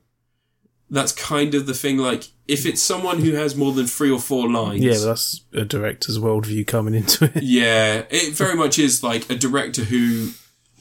It's basically someone who says... Sort of person who he's only an arsehole because he thinks everyone else is an arsehole. Yeah, I can very much see this guy being one of those people that's like gender critical. Like, they go and they put in their bio, like, these are my pronouns. These are the pronouns I was born with. Like, anti-trans people that pretend that they're on the side of good, but really they're just like bigots in a different way. But like, again, it would really be doing a disservice to like Samara Weaving, Daniel Radcliffe, Rhys Darby. Like, they are so good in this. Daniel Radcliffe, again, he is just one of those people knocked down, drag out. Like, he gets fucked up for films. I don't know. No one saw Jungle, but Jungle was the one where he got lost in like the Aztec jungle following, famous actors that I can't remember the name of anyway. But he plays like a Polish guy that's like going on an adventure with these guys, traveling in the 80s. And it's based on a true story. And he, towards the like last 20 minutes, he loses like 3-4 stone. And he's not like a big guy anyway. No. And they find him and he's literally skeletal, covered in mud on this beach, where he's like hidden in his Aztec jungle, and the only way he can stop the sun burning him is by covering himself in mud. And there's like nothing to him. There's like a scene a few minutes before that where he finds like a lump on his arm that's like an abscess, and it hurts to like flex his hand. He's like, oh God, what is that? And so he takes a knife and he cuts it and he pulls out like a parasite. And it's just fun. And it's just the way that there's like... He did it for real. No, he didn't do it for real, but it's mostly practical effects. If he was a real method actor or something, they would have put a parasite in. It's mostly practical effects, and he just sells it. Like, he sells a lot of the shit that he's in, like even Horns. Yeah. Horns has a really good ending to it. But yeah, no, I mean, again, bad director, okay-ish film. I'd probably recommend this. Like, I could watch this happily again if I was drunk. Like, this is the kind of thing I could watch with friends and just be like, yeah, it's pretty good. Yeah. It's a bit like, it's like a... imagine if Deadpool was just half Deadpool. Like half the quality of the original Deadpool. Because I think the original Deadpool is quite good for those super manic, super, untethered action films. That's great. This is like half the quality of that. This is about 1/4 the budget. Even less than that, I think. Yeah. Probably less than that. Like, the only reason that I think that this has got any sort of notice is because 2 years ago when they filmed it, that image leaked of Daniel Radcliffe with the 2 guns in the dressing gown and the bare feet. Yeah. And I knew about it a little bit before then because Samara Weaving, because she was in Ash vs. Evil Dead and she was just doing Ready or Not. And there's also, there's another film that she was in, Mayhem, with Stephen Yeun. Yeah. Which was released it was written, directed in 2017 and then released 2018. There was the Shudder one. I think it was Shudder. Yeah, it was Shudder. It was released specifically on there. And like, she was just one of those people that kept popping up in things like that. Like Gorehound, like proper like nothing Scream better Queen. to do. Yeah. No, just being in movies. Just great fucking roles in these really, really good, like, she must love like horror, action, gory, violent stuff because it's like, it seems like, and the Babysitter, again, another film where she plays someone who's infinitely cool and then violence around her is just like full on bloodshed nightmares and has that great. And you think she's going to go to the height of cinema, which is superhero movies. Well, no, that's like, No, because I think that when we think about cinema, we don't think about it the same way as other people do. Like, you've got people that do shit for a paycheck, and you've got people that do shit for their own passion. And, like, she's doing passion shit now. There will definitely be a paycheck in there somewhere. Keeps doing the stuff that gets noticed little bits. There's going to be a paycheck. Like, I mean, look at how the directors are chosen for Marvel. They choose their actors in a similar way. Brie Larson, The Room, Captain Marvel. Like, she did The Room, Don John, she did some bit parts in The League. Can you name other stuff that she's done before Captain Marvel? She's in Scott Pilgrim versus the There World. you go, she had a bit part in Scott She Pilgrim. was in, she's in Mean Girls, actually. She's in Mean Girls, yeah. She had a bit part in Mean Girls, She's a background character. Okay. Lizzie McGuire TV series is either living with Lizzie McGuire or something else. I know my Brie Larson just stuff. Tiny little bits. It's like, there was no, like, big... But I see that same sort of trajectory, and I can see her being, like, really good in... Sadly, not Carol Danvers. She used to be Brie Hope Larson. People forgot she lost the hope. Well, she used to be a singer. Yeah. She was like a singer. She was a pop star. She's a multi-platinum artist. She's a director as well now. She's done all sorts. The Unicorn Store with Samuel L. Jackson. She's really good friends with Samuel L. Jackson. It's a very sweet relationship, actually. Yeah. Everyone's friends with Samuel L. Jackson. He's just a really nice guy, isn't he? Yeah. It's like Chris Evans. Everyone's friends with Chris Evans and Samuel L. Jackson. No one talks to Chris Pratt, though. No one does, no. Because he's... Well, they used to, but then he got really weird and conservative. Yeah. Yeah, people found out he was one of them strange guys. Well, he's not like it's such a weird thing. I'm not defending the guy. It's more his church that people have a problem with because there's LGBTQ teachings there. They're very anti-LGBTQ. And I think that any church that's like that, obviously religion is a weird thing. It doesn't really change or advance with times, even though it should, and it did up until the well, not the Victorian times, but just before the Victorian times, at the end of the Dark Ages, we changed religion a lot. I mean, from the Dark Ages to, like, the cusp of the Victorian times, we changed religion. Religion was based on the king, the queen at the time. Henry VIII rewrote religion so they could get divorced. Right. Protestants were created. Started a new religion. Yeah, Protestantism was created by him. Church of England. Roman Catholicism, that's a whole different sect of religion and somehow still retains its... I like the way people say, I'm British, I'm Christian. Yeah, you're a Roman Catholic. They come from Britain. Yeah. Oh yeah, the capital of Britain, Rome. Fucking idiots. But yeah, Guns Akimbo. I give it a Tom Cruise. Loads of manic energy. And sometimes some great shit. But sometimes oblivion. What's wrong with Oblivion? Real bad film. Everyone loves that film. Sometimes a Vanilla Sky. Vanilla Sky's alright. Sometimes you got your eyes wide shut. Tom Cruise is a national treasure. In National Treasure 3, The Mummy 2. I got bandages on my hands now. I brought my best friend back from the dead. I got bandage hands. You didn't see the new Mummy, did you? No, I couldn't be asked. Missed out. I probably think it's hilarious though, but I bet I'd be laughing the whole way through it. It's, you know what? I'm going to say it now. Drunk movie, I could watch it again. Yeah. Yeah, I could get drunk and watch that again. The Mummy, I could definitely get drunk and watch it again. But there are other films I'd watch first. I'd probably watch this first before I watch that drunk.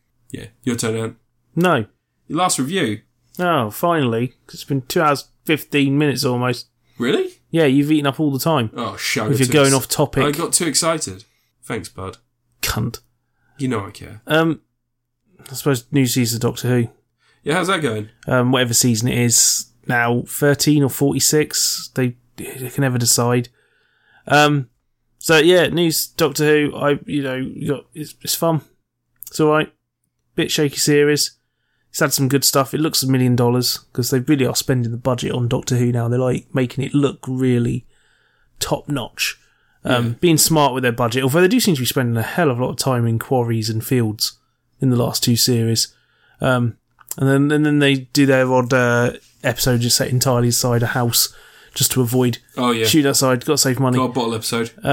But yeah, there's some rocky episodes. There's an episode called Orphan 55, which was like one of these, if we're not careful, the Earth's going to be destroyed and there's going to be aliens everywhere killing, in the wastelands.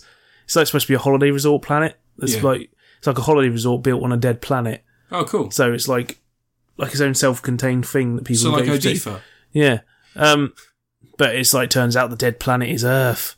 And it wasn't a great episode, that one. But a lot of the other ones are really good fun. There was one where they go to visit Mary Shelley. Doctor Who's trying to cheer everyone up because they've had a bit of a rough time. So she's like, hey, so who wants to meet Frankenstein? So they go and visit Mary Shelley the night she got the inspiration to make Frankenstein. Yeah. And all this sort of stuff. And it's a really good episode with some weird shit's going on. The house is reforming around them. It's like it's all some quantum weird shit, like doors are disappearing and there's people appearing like ghosts, like a haunted house. Although the ghost ends up not being explained. And Bradley Walsh is like, what about the ghost woman? She just sort of turned up and was here. He says, what are you on about? That's nothing to do with what was going on here. Huh? Turns out it was a Cyberman going on, but they don't find out what happened to the ghost. It's like this mystery plot thread that's just left dangling. Like there was a ghost there. What? Oh. No one else witnessed it apart from Bradley Walsh. Good old Bradders. There's some really fun episodes of this series. I liked, a lot of people didn't like the Nikola Tesla one. I thought it was quite fun. Nikola Tesla episode. Was it played by David Bowie? No, because David Bowie's dead. I may be dead, no, baby. They got, come back. Can't remember who played him. The guy who looks like Paul McGann. One of the previous Doctors. Paul McGann? No, it wasn't Paul McGann. But the ginger guy? No. Oh, the one who played Van Gogh? Paul McGann was freaking... No, I mean like the ginger guy who played Van Gogh in Doctor Who. No. He looks a bit like Paul McGann. No, he doesn't. But Scottish. No, he doesn't. He's also the bad guy in Underworld 2. Yeah. No, but... Electric Boogaloo. They've managed to do 2 seasons now without relying on the Daleks, which is good. Because they always pull back that. They have relied on the Cybermen for the last 3 episodes, but I'll allow them that. I like the idea of an enemy that, I want Doctor Who to keep coming up with new aliens and new monsters. I don't want it to always be... The thing is with some of the previous years' ones, especially like when it was Russell T Davies doing it, was that they constantly kept going, oh, here's the Daleks, and how are we going to beat that next year? It's the Daleks and Cybermen have teamed up together. And all this sort of stuff. Here's the Weeping Angels again. My problem is that I really like the idea of Cybermen. They've never evolved past what they would look like in the 1950s. They keep changing them. They've done all sorts of them. Yeah, I know, but they're always just like that blank. They've done all sorts. The Frankenstein one was quite cool because he was like half his face is out and he's got like his one arm's not cyberized. Oh, really? It's his human arm, so he's like Mary Shelley got the idea for Frankenstein. Some of my favourite episodes of Doctor Who are things like, do you remember the one where they're on Mars and they've got the disease or the virus that can basically it's like a hive mind? There was the one where they... was it the Moon or was it Mars? There was a Mars one where they had, which basically they were adapting Doom. It was a gateway to hell. Yeah. And they actually used Doom sound effects in it. Like, people don't seem to pick up on that one. They were quite clearly, whoever did that episode. I like that episode. I like the one with the Doctor's daughter where they had the Weeping Angels, but they were on a... They forgot about her. Have they? Yeah. I like the one where they had the Weeping Angels, but they were on the thing. I liked... I did like the one where it was David Tennant. It was his partner at the time who was transformed into a Cyberman, but it was like a woman, and she still had she was crying and shit. Like, that wasn't David Tennant. Was that not David? That was Peter Capaldi. It was the end of the last series. Was it Peter Capaldi? Yeah, Bill Potts gets turned into a Cyberman. Oh, there you go. And then they sort of rewrote it all so that it didn't happen. No, the water alien person from the start of the series makes her same as her, and they travel through the stars together as a lesbian couple because she's dead. But I like Bill Potts. I think that there is 2 seasons ago. Yeah, I think there's a lot that you can do with the concept of Doctor Who. That the time traveling stuff is great because I like the idea of people or aliens or other influences trying to stop historical moments from happening. The Doctor experiencing them, but also that's the thing. The last few seasons, all the old ones with Stephen Moffat and Russell T Davies were doing, loads of people seem to love a lot of that. But it bothers me that whenever they do a historical episode, it's another Dalek episode. They never do like. I didn't ever like the Daleks. The only really good historical episode I think out of a lot of that run was the one where they... World War II? No, it's the one where they go to Pompeii and Pompeii's going to explode and they're like, we can't rescue these people. We have to let them die. Yeah. And it's like a whole thing. That was a really good one. I want more historical episodes and this series has done a few of them, which is good. And they've avoided hitting all the bad guys we know about. The only bad guys that turn up that are like in this series that have been around before were the Jadoon, who are one of the newer ones anyway. The little short guys. That's the rhinos. Oh, the rhinos, yeah. Sorry, they look similar because they've got the rubbery... There's a whole bunch of those war ones, like basically Klingon inserts and Cybermen. The finale was pretty fun. I mean, the Master's back, but that's not It's the woman now, isn't it? No, the Master's Sacha Dhawan. Oh. You know the guy who's the villain in Iron Fist? Yeah. Yeah, what's his face? Can't remember his name. There's a whole mystery where there's a second Doctor. Really handsome American dude, right? Yeah. No, he's British. He's a British guy. Asian guy. Remember in the Iron Fist series, he was the one who felt like he should have been the Iron Fist, and Danny. Yeah, really handsome guy. He's British. He's a British Asian guy. Yeah. Sacha Dhawan. Yeah. There's a whole mystery where there's an episode where this whole thing builds up where she's been helping this woman and her boyfriend gets killed by some alien. And it turns out she's another doctor. And you're like, how come you can't be the doctor? I'm the doctor. I don't remember you. I don't remember you. Ooh, would you come before me or come after? This whole thing. But that's all explained in the finale where they do a massive, great big retcon to Doctor Who to basically have an excuse to never end the series. Because a few years ago they were at the point where they probably should have ended the series because the Doctor ran out of regenerations and they gave a plot twist to avoid that. And now they never have to do that ever again. They fixed it, I guess. Can't explain it. Don't want to spoil it. But it was a big thing. The finale was alright. It was a bit exposition heavy, the finale. But I guess it was the whole point of it was to reveal a certain thing about the Doctor and put a new set of lore into Doctor Who world. And it was nice to have a finale that wasn't another big main villain is invading London again. Because that happens too often. I just miss the weirder episodes. Like, I remember, like, there's Bring back the Bertie Bassey monster. No, I say bring if you want to do bottle episodes, okay, do bottle episodes, but hire someone like... There's always a few every series. Didn't they have the... who was the guy from... I fucking hate Little Britain, but who was the guy, the chubby bald guy? Oh, Matt Lucas was the assistant in 2 series. In last series, he was Nardole. He was an assistant. Yeah, I remember the episode where he was trapped in his house. No, that was James Corden. Oh, James Corden, that was it. Yeah. But I liked episodes like that where they were weird. Like, he's trapped in his house. There used to be a whole thing with the show where every series there'd be one episode where the Doctor's barely in it. Yeah. And that was one of them. It was like the Doctor only turns up a couple of times in it. Yeah. But it was basically so that so they can have a break with their main, whoever's playing the Doctor can have a break and they can go off and do something. They didn't do that so much nowadays. They actually have this much more process. But I think they're doing a lot better job because they're leaning heavily into horror and stuff like that. That's what I was hoping for. Like, I like that's what I mean about the whole Mars the Salem witch trial episode in the last series. Like, they had witch burnings and stuff going on, and it was all like the ground had all these ghosts, zombie stuff going on. I really fucking liked. I like episodes where there's like diseases and stuff where like the Doctor's forced to. I don't like the ones where the Doctor's in peril because it always ends up being like the people are like, oh, I've got an idea if we inject him with this. I know. Like, I like the ones where the Doctor's like, I have to say goodbye. I fucking hate this. I can't do this. I have to say goodbye. When Karen Gillan left the series, and there was an episode where she allowed herself to be touched by an angel, and he couldn't go and see her again. He couldn't do any of that. He had to say goodbye because Rory left and all the other... Rory was a fucking badly written character for half that series, but Rory left and then he like, basically it was just so they could beat him. I think they should just bring Rory back, but he's Rip Hunter, and they don't explain how he's Rip Hunter. He's not even in fucking that series anymore. No, he turns up every now and again. But I always thought it was funny that they just, like, they couldn't get a Doctor Who to play Rip Hunter, so they got Rory. I mean, fine. He's not too bad, isn't it? There's a lot of Doctor Who cast turn up in those shows, isn't there? Yeah, there is, Like a whole bunch of... I mean, friggin' Malcolm Merlin and Dana Lance's mother and Dinah Lance's mum. It was Alex Kingston, wasn't it? And yeah, they've done that a lot.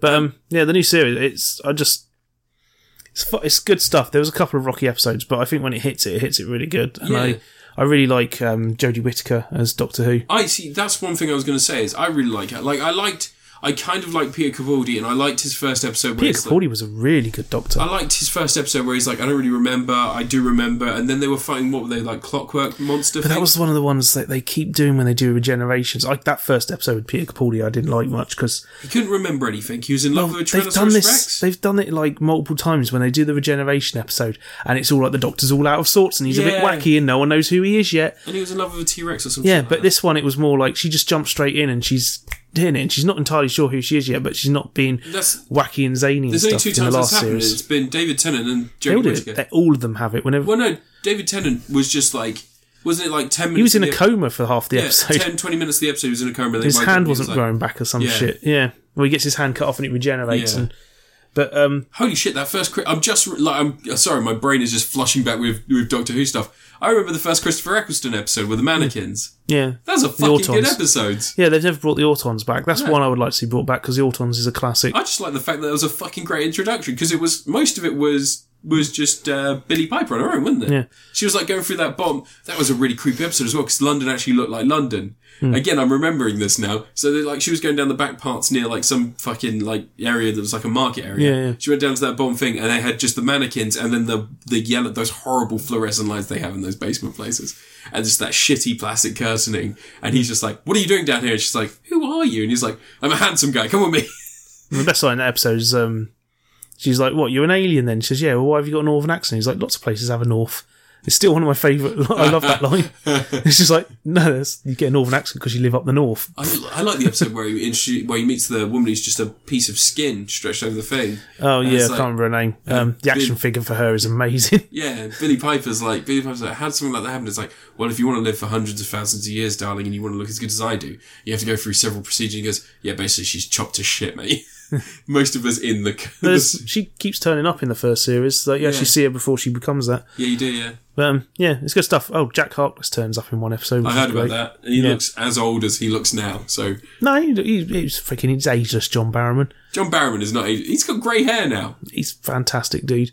I remember back in the day when he was presenting children's friggin' Live and Kicking on BBC. Did he have a Scottish accent back then? Back in the day, no. He never had a Scottish accent. He doesn't have a Scottish accent. He's American. Well, no, he's not. He's Scottish. He's American. He's not Scottish. He's American. John Barrowman's Scottish. John Barrowman's American. He used to be, before he even came over to British television presenting kids' TV, he was on like Days of Our Lives or some shit in America. He was born in Mount Vernon, Glasgow. Yeah, but he's an American. He's a British-American actor. Yeah, he's like freaking born in Glasgow. Mike Myers. His family is Scottish. He was 8 years old when he moved to America. He is Scottish. He's American. He's Scottish. But yeah, he has a Scottish accent. It's really fucking funny. Like he's mostly American, but he slips Scottish accent into like. So when he's doing like an American TV program, it doesn't happen. If he's doing anything English and it's not like Torchwood where he's meant to be American as well, he slips in the Scottish accent so often. He did Pride one year. And I can remember that he was like doing this thing on stage and he goes, oh, a lovely day out there. Is everybody having a good time? I'm pretty sure his parents are both American. They just lived in the UK when he was born. Well, yeah. It was like a Gillian Anderson situation. Technically, she's British, but she was born. Yeah. Her family are American. Maybe. She was like Mike Myers. Mike Myers born Scotland. Yeah, we used to be on the Wackaday when I was a kid. Was it Mel Gibson as well that's born in England? Possibly. I hope not. No. Mel Gibson's born in America, but they moved to Australia when he was young. Donald Trump's Scottish. German. Well, his parents German and Scottish, but he's born in Scotland, lives in America. God, disgusting. We got Boris Johnson's Prime Minister, born in America, lives in the UK. World's fucked. World is fucked. No, new Doctor Who. My world's on fire. Really like the theme tune. I like the characters. I never get bored. Bradley Walsh has been alright. Yeah, this is the thing. I think Bradley Walsh, when he was a comedian back in like the 90s and early 2000s, when he's a game show host now. Live at the ITV, they used to have all those sorts of stuff, man. Like Freddie Starr and people like that used to do it. Brian Connolly as well. I actually didn't mind Brian Connolly in the day. Hale & Pace. Hale & Pace, yeah. Hale & Pace used to be alright. Yeah, but Bradley Walsh is like he's got the granddad role down in this. It's kind of nice to see him playing an older character who's more like his actual age. But he's always a bit sort of like, he's always like looking out for the other characters and taking care of the simple stuff. Like if he can make a cup of tea, he'll go make a cup of tea. He doesn't have like romantic subplots or any of that shit. He had a little bit of a hint with a girl in the finale. There's a woman in the finale who's like, you're a bit weird, and he's like, oh, thanks. So what's with, he says he does a bit of Cockney rhyming slang and she doesn't understand it because she's from the future. Yeah. And she's like, you're a bit strange. She's like, I like strange. I fancy a bit strange. Yeah. But yeah, no, he does The Chase now. I like The Chase. Yeah. Completely inoffensive. I won that the other day. Really? I was watching it and all the questions they asked, I nailed every single one. I would have won that. I could have won like £25,000 or whatever they You should go on it. Offered. As long as I don't get that woman. The woman's scary. She's really good. If I get the chubby guy, fine. Chubby guy, Paul Sinner, I'd like to hang out with. But the woman that's on it, the one who Cineman looks like a looks like a matron. Yeah, she's terrifying. Paul Sinner is really good in Taskmaster, really charming guy in Taskmaster, and it seems like when he's put in situations where he needs to do something that requires critical thinking, he goes to shit, and it's quite funny. But I think that he had because he had that horrible Parkinson's diagnosis around the time that series was done. But he's got Parkinson's now. And someone was giving him shit the other day and he was like, look, I'm the first gay Asian chaser and I have Parkinson's and I'm still on the show, so fuck you. What a ledge. But yeah, Bradley Walsh seems like a nice enough guy. Yeah. Imagine it's going to be weird because they're going to do a third series with Jodie Whittaker, which, like, getting 3 seasons with a Doctor now is, like, I reckon it's seems to be when they give up and they always... David Tennant got 4 Yeah, he's had the most out of all of them. Yeah. It's really weird because they always seem to do 2 or 3 seasons and then they kill him off and change him. Well, I think that's partly because they get bigger, but Jodie Whittaker has already had quite a lot of success before this. I want a Doctor who sticks around for like 7 years. Oh, it might be Jodie Whittaker. You don't know. I mean, technically she's been around for free because they The first there was a season whole wasn't two there wasn't a parts. series last year, was there? But no, they're going to keep her around. It looks like they're going to keep Bradley Walsh and all that around as well. Like, I like the fact that there's an older companion and there's like some more diversity in this, and I like the fact it's a female Doctor. I don't know why anyone. it's long overdue. There should have been Joanna Lumley years ago. Like that was like an Joanna obvious one. Lumley would have been amazing. I still think frigging what's his face from Green Wing should have been the Doctor. You know, the ginger one, whatever his name is. Oh, yeah. Julian Rintut. I think he would have been an amazing He would have Doctor. been amazing. Yeah. But he looked way too much like Paul McGann. Like, They should have got Paul McGann's brother, the other one, whatever his name is. Because there's 2 of them, isn't there? There's Paul McGann and there's the other McGann, who was the one who was on that. What was that sitcom? The one with Arnold Blackman in the 90s. no idea. I can't remember. Fucking hell, my mum used to watch it all the time. It ran for years. Yeah. It wasn't 2.4 Children, one was on ITV. But it had Arnold Blackman in it. Yeah. Classic. But anyway. Yeah. Yeah. I mean, that's pretty cool. I don't think that she will get 7 seasons because I reckon that there will be some like. They'll replace her off the next series. They do it all the time. They're going to do 3 seasons again. They'll but replace is that her. because the actor? Is that because the series? Is that the right? I think they just feel like they have to keep replacing the Doctor. I don't like that they do that though. Because they know a Regeneration episode gets them a big audience and stuff. They've said the next thing's called Revolution of the Daleks, I think they called it. So there's going to be a Dalek episode. So bring back Daleks. But it sounds like it's going to be a one-off rather than... Because it says the Doctor will return in Revolution of the Daleks, which sounds like that's going to be like an Easter special or Christmas special or something. Yeah. But no. Oh, well, fuck it. I think they should do one where they should start introducing travel into different dimensions. Fuck it. It's Didn't the they start- TARDIS is time relative dimensions in space, and they have mentioned other dimensions, and they even also sent a they- copy of David Tennant to another dimension. Also, they've travelled to books. Yeah. Like, literary, Maybe in the old ones are weird stuff. maybe. A lot of weird shit happens in those old ones. I would like them to revisit, because you remember when they brought back David Tennant for the Christmas one? Yeah. They had David Tennant, Matt Smith, Oh, the John Hurt, the War Paul Doctor. McGann. Yeah, the Yeah. War Doctor one. I don't know why they've never brought back Christopher Eccleston. He doesn't want to. Does he not? No, I think they paid him to show his face, like to use an image of his face in that. Oh, the War Christmas Doctor one where it had thing. all of them. Yeah. Yeah, but they he doesn't want to come back to it. I don't think. But what's he doing now? He's mostly just pissed off. Yeah. Do you remember he quit to do Heroes, didn't he? Yeah, that was a smart Did move. Heroes season 2. 4-2. Oh, he did 4 2 as He well. was the villain in 4-2. He wasn't bad. Malekith is like doing really well in the comics as well. They've got the War of the Realms event, which was I don't give a basically shit about Malekith. well, Malekith got the Necro Sword, but to get the Necro Sword involved in that, they'd have to basically have him rob Thingy's body, and he's dead now, so he can't. That's just Because Thingy had the Necro Sword. That's what Hela used. sounds like nonsense. Well, it's all Marvel Comics, isn't it? It's like one of the oldest weapons in the thing. But yeah, the Necro Sword is next wielded by the Godslayer, who is like he's a dude who knows gods exist, prays to the gods to help him when his family's being attacked by a bunch of aliens. The aliens kill his family, and just as he's about to be killed, the gods come down and like kill the aliens because it turns out that they were chasing them over the Seven Realms, so the Asgardians turn up. And he basically says, what's the point of you turning up now? You should have let them kill me and then turned up. And they're like, we've come to save you. And he's like, but you can't save my family. Everything I care about is dead. My world's destroyed. And you're turning up as if I'm meant to praise you. And it's like, That's awkward. and they turn around and they're like, we don't expect you to praise us, but we're doing what we think is right. And then he finds out that they kind of led to that happening. So he starts basically just training and using any off-world magic and any science he can get to make his body stronger and stronger. And then eventually gets the Necro Sword and he challenges 4 and kills 4. Like, kills loads of Asgardians because it turns out that, like, his society never got space travel. If they had, they're the kind of society where their bodies are so malleable and so just evolved to live through everything that they can just keep injecting themselves. He keeps pushing his body more and more. And then eventually he's just like massive, this fucking monster that's like the size of 4 in the comics. And I think at that point it's King 4.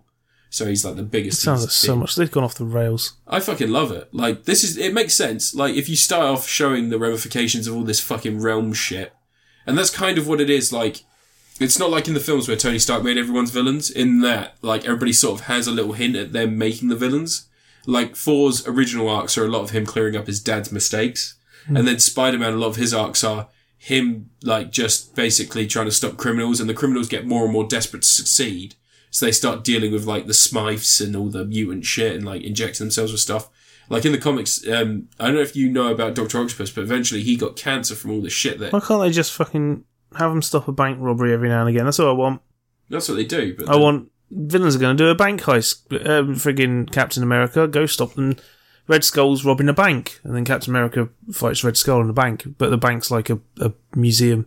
It's a museum for World War II shit. Mostly, I'm just pissed off with what they did to Gwen Stacy, because they fucked up the Gwen Stacy arc. So Gwen Stacy still dies in the comics, but they had it so that when her and Peter were together, even though they had, like, the perfect relationship, she decided one weekend to go and sleep with Norman Osborn, because the goblins... Oh, that was years ago. That's terrible. It's still in there. Still in there. God's sake. But it's like the continuities now, Superior Spider-Man is still going on, which is the Norman Osborn one. You've got, like, loads of weird arcs like that. None of it's great. Probably the best thing to read is just if you read the 90s comics. Just Jason read Aaron them. run of Doctor Strange, where Doctor Strange has to stop paying for his magic. So basically, there's a cost to magic. So it's like energy He's quite transference. There's like an energy transference thing, and it turns out that Doctor Strange is basically just every time he's doing magic to save people, it's like ripping his body apart. So instead of eating food anymore, his body's like basically he's made it like a combustion engine. Instead of him eating like pizza and shit like that, he eats like living, like, giant germs and shit from other planets. He just consumes their lives, and his body uses it and it heals him and then like sort of pays for the magic he does.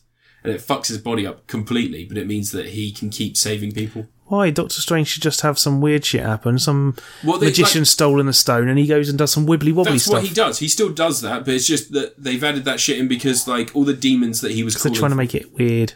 Well, no, they had to make it, because Doctor Strange's comics before were always just like, I use the bands of Cyttorak, and then Baron Mundo comes out and he goes, you use the bands of Cyttorak, I use the leaping wand of... Yeah, that's cool. Do that. And, like, that was cool that's for a long time. So the problem was that Doctor Strange got to the point, it's like Superman. You know, OG Superman could do anything? Yeah, it's good. And, like, that's where Doctor Strange got to. And then, so they depowered Doctor Strange when Jason Aaron's run came about and said, look... Why? You've got to pay for this stuff, and we've been giving you credit for so long. That's why the world keeps getting more and more attacked by these magical beings, because you're draining the essence. I want silliness again. Well, it's silly still. About it? Don't give consequences. There's snakes that talk to people. Yeah, okay, I love snakes. There's these talking snakes. They say I cuss you bad. No, there's these talking snakes that live in his house, and there's this person who turns up because she's got like a parasite that basically appears like a thing. Parasites aren't fun. But she turns up and she's like, I've got this thing, I've been hiding it under a hat, but it's getting big. And then she lifts it up and there's all these like goblins and stuff growing out of her head. I like goblins, yeah. And as she's walking through that nurse from South Park. A bit. And then she's walking through the house, and as she's walking towards Doctor Strange's studies, like, follow me, there's these snakes that are just curled around a lamppost, like, coming down from the ceiling. And they go, hey girl, what's up? You want to get bitten? She's like, no thank you. Nope, fine. They basically, Doctor Strange becomes depowered again because he gives up his powers to save his friend. Like, it's like the ultimate sacrifice, and Loki becomes the Sorcerer Supreme, which happens in the comics. Fuck's sake. But she's, you come back to it in the first issue, you come back and the snakes are there and they're like, hello madame, would you like some tea? It's like, we do not want to bite thee. And there's like, that would like to be bitten. And then she's like, no. And it's like, sorry, behaviour. Right. It's like, awesome. I like it. They're always trying to go, there's a penance and someone's got to pay a toll for what they're doing. The only reason is that they don't do that. I just want to see villains get punched. But they had to make it make sense within the world, because like for so long, just you can't have unlimited powers. You should have the level. No, you can. Just do it. No, because Doctor Strange got to the point where he could literally do anything, and that was the problem. Fine, do it. You have to come up with a way of making it so that they have to pay for stuff, and then if you add level of complexity should be Batman the '60s series. If you add that restriction to the comic, it makes it more interesting because he's still dealing with these massively powerful villains, but he has to be smarter and more resourcul. No, I just want him to use magic on a guy in spandex. No, that's all. He teams up with the Punisher. It's fucking great because the Punisher's like, what are you looking at? It's like, can't you see the demons? He's like, I don't see magic shit. Like, if you got a gangster, I'll shoot a gangster. It's like, oh, so what you're saying is that you only see stuff that relates to your mindset. I've got an idea. And he's like, okay. And he goes and he pulls this, like, he's got like this magic biplane that's invisible to people that can't see magic, but it's got a machine gun on it. He pulls it off and he goes, hold out your hands. And then the Punisher's like, what? And he goes, hold out your hands. He drops the gun in his hand and suddenly he can see demons and he goes, oh, I got this. I understand this. and Doctor Strange is like, don't worry. If you hit people with these bullets, it won't kill them. And he goes, oh, right. Oh, good. Yeah. didn't really care. He was already firing the gun at these demons and people. Right, and these demons definitely did crimes. Yeah, loads of crimes. So Turns many out crimes. they didn't.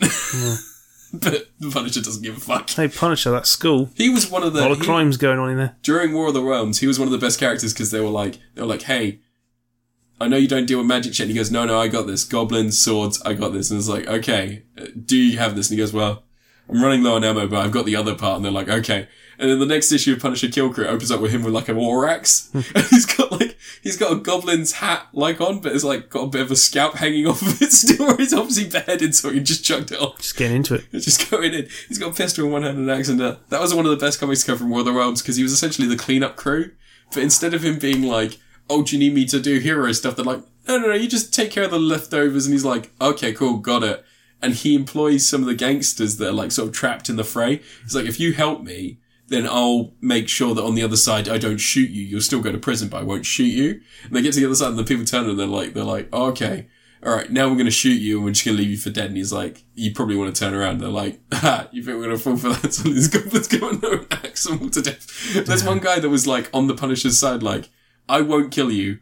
I know you've done us a solid, so I'll just go to prison. As long as I'm still alive, I'm kind of happy. And the Punisher's like, oh, okay, cool. And then shoots him in the face. Like, I don't trust it. So you're going dead. Yeah. The comics are great. Nah, ban all comics. No, I love them. I genuinely love them. I'm reading Doctor Strange now. It's in its third arc. So after the Jason Aaron run, and then it had another run, and now I think it's Donny Cates, and it's Doctor Strange's Off-World. He finally like basically exhausted every bit of magic that's left on the earth, and there's like a thing where these people are trying to keep the world going, and they've got magicians that have like a supply still. So it's like Scarlet Witch, Dr. Voodoo, and a couple of other people, and Wong as well. They're basically defending the world, and as long as Stephen Strange stays off planet, nothing goes wrong. Stephen Strange goes on a space adventure and he comes back and he's like, guys, I've got magic again. They're like, oh, you fucked the planet. You fucked the planet again, you dick. And then Dormammu's like, I don't even need to kill you, Mr. Strange. I just provide you with a bill and you've killed yourself. And he's like, fuck you, Dormammu. Just punched him in the face. Yeah. I got you, Dormammu, you prick. Dormammu have come to bargain. Fuck off. Anyway, that's the end of Crit Apocalypse episode 129. I've got to edit this. Just cut off the last half hour. 2 hours. Cut off the last 28 minutes. Let's cut off the last 2 hours, 40 minutes. Yeah. This has been Crit Apocalypse. You can find me at Twitter at Crit Apocalypse. You can find Ant at LV54 Space Monkey on Twitter. You can also find him on YouTube. Mellow Gaming, the most popular Mellow Gaming channel on YouTube. And anything important coming up? No. Last of Us, Doom Eternal, Animal Crossing. I need to click stop. Alright, Anne's going to click stop now. As always, Boris Johnson's having another baby, probably the Antichrist. Bye. Will he acknowledge it? Will he name it? His Wikipedia says he's got 5 or 6 children. Does it really? Yeah. That's insane. 5 or 6 children with how many wives? No wives. Technically, this was his mistress from his last marriage, wasn't it? Anyway, bye. God, people would say they're Christian. Bye, everyone. Bye.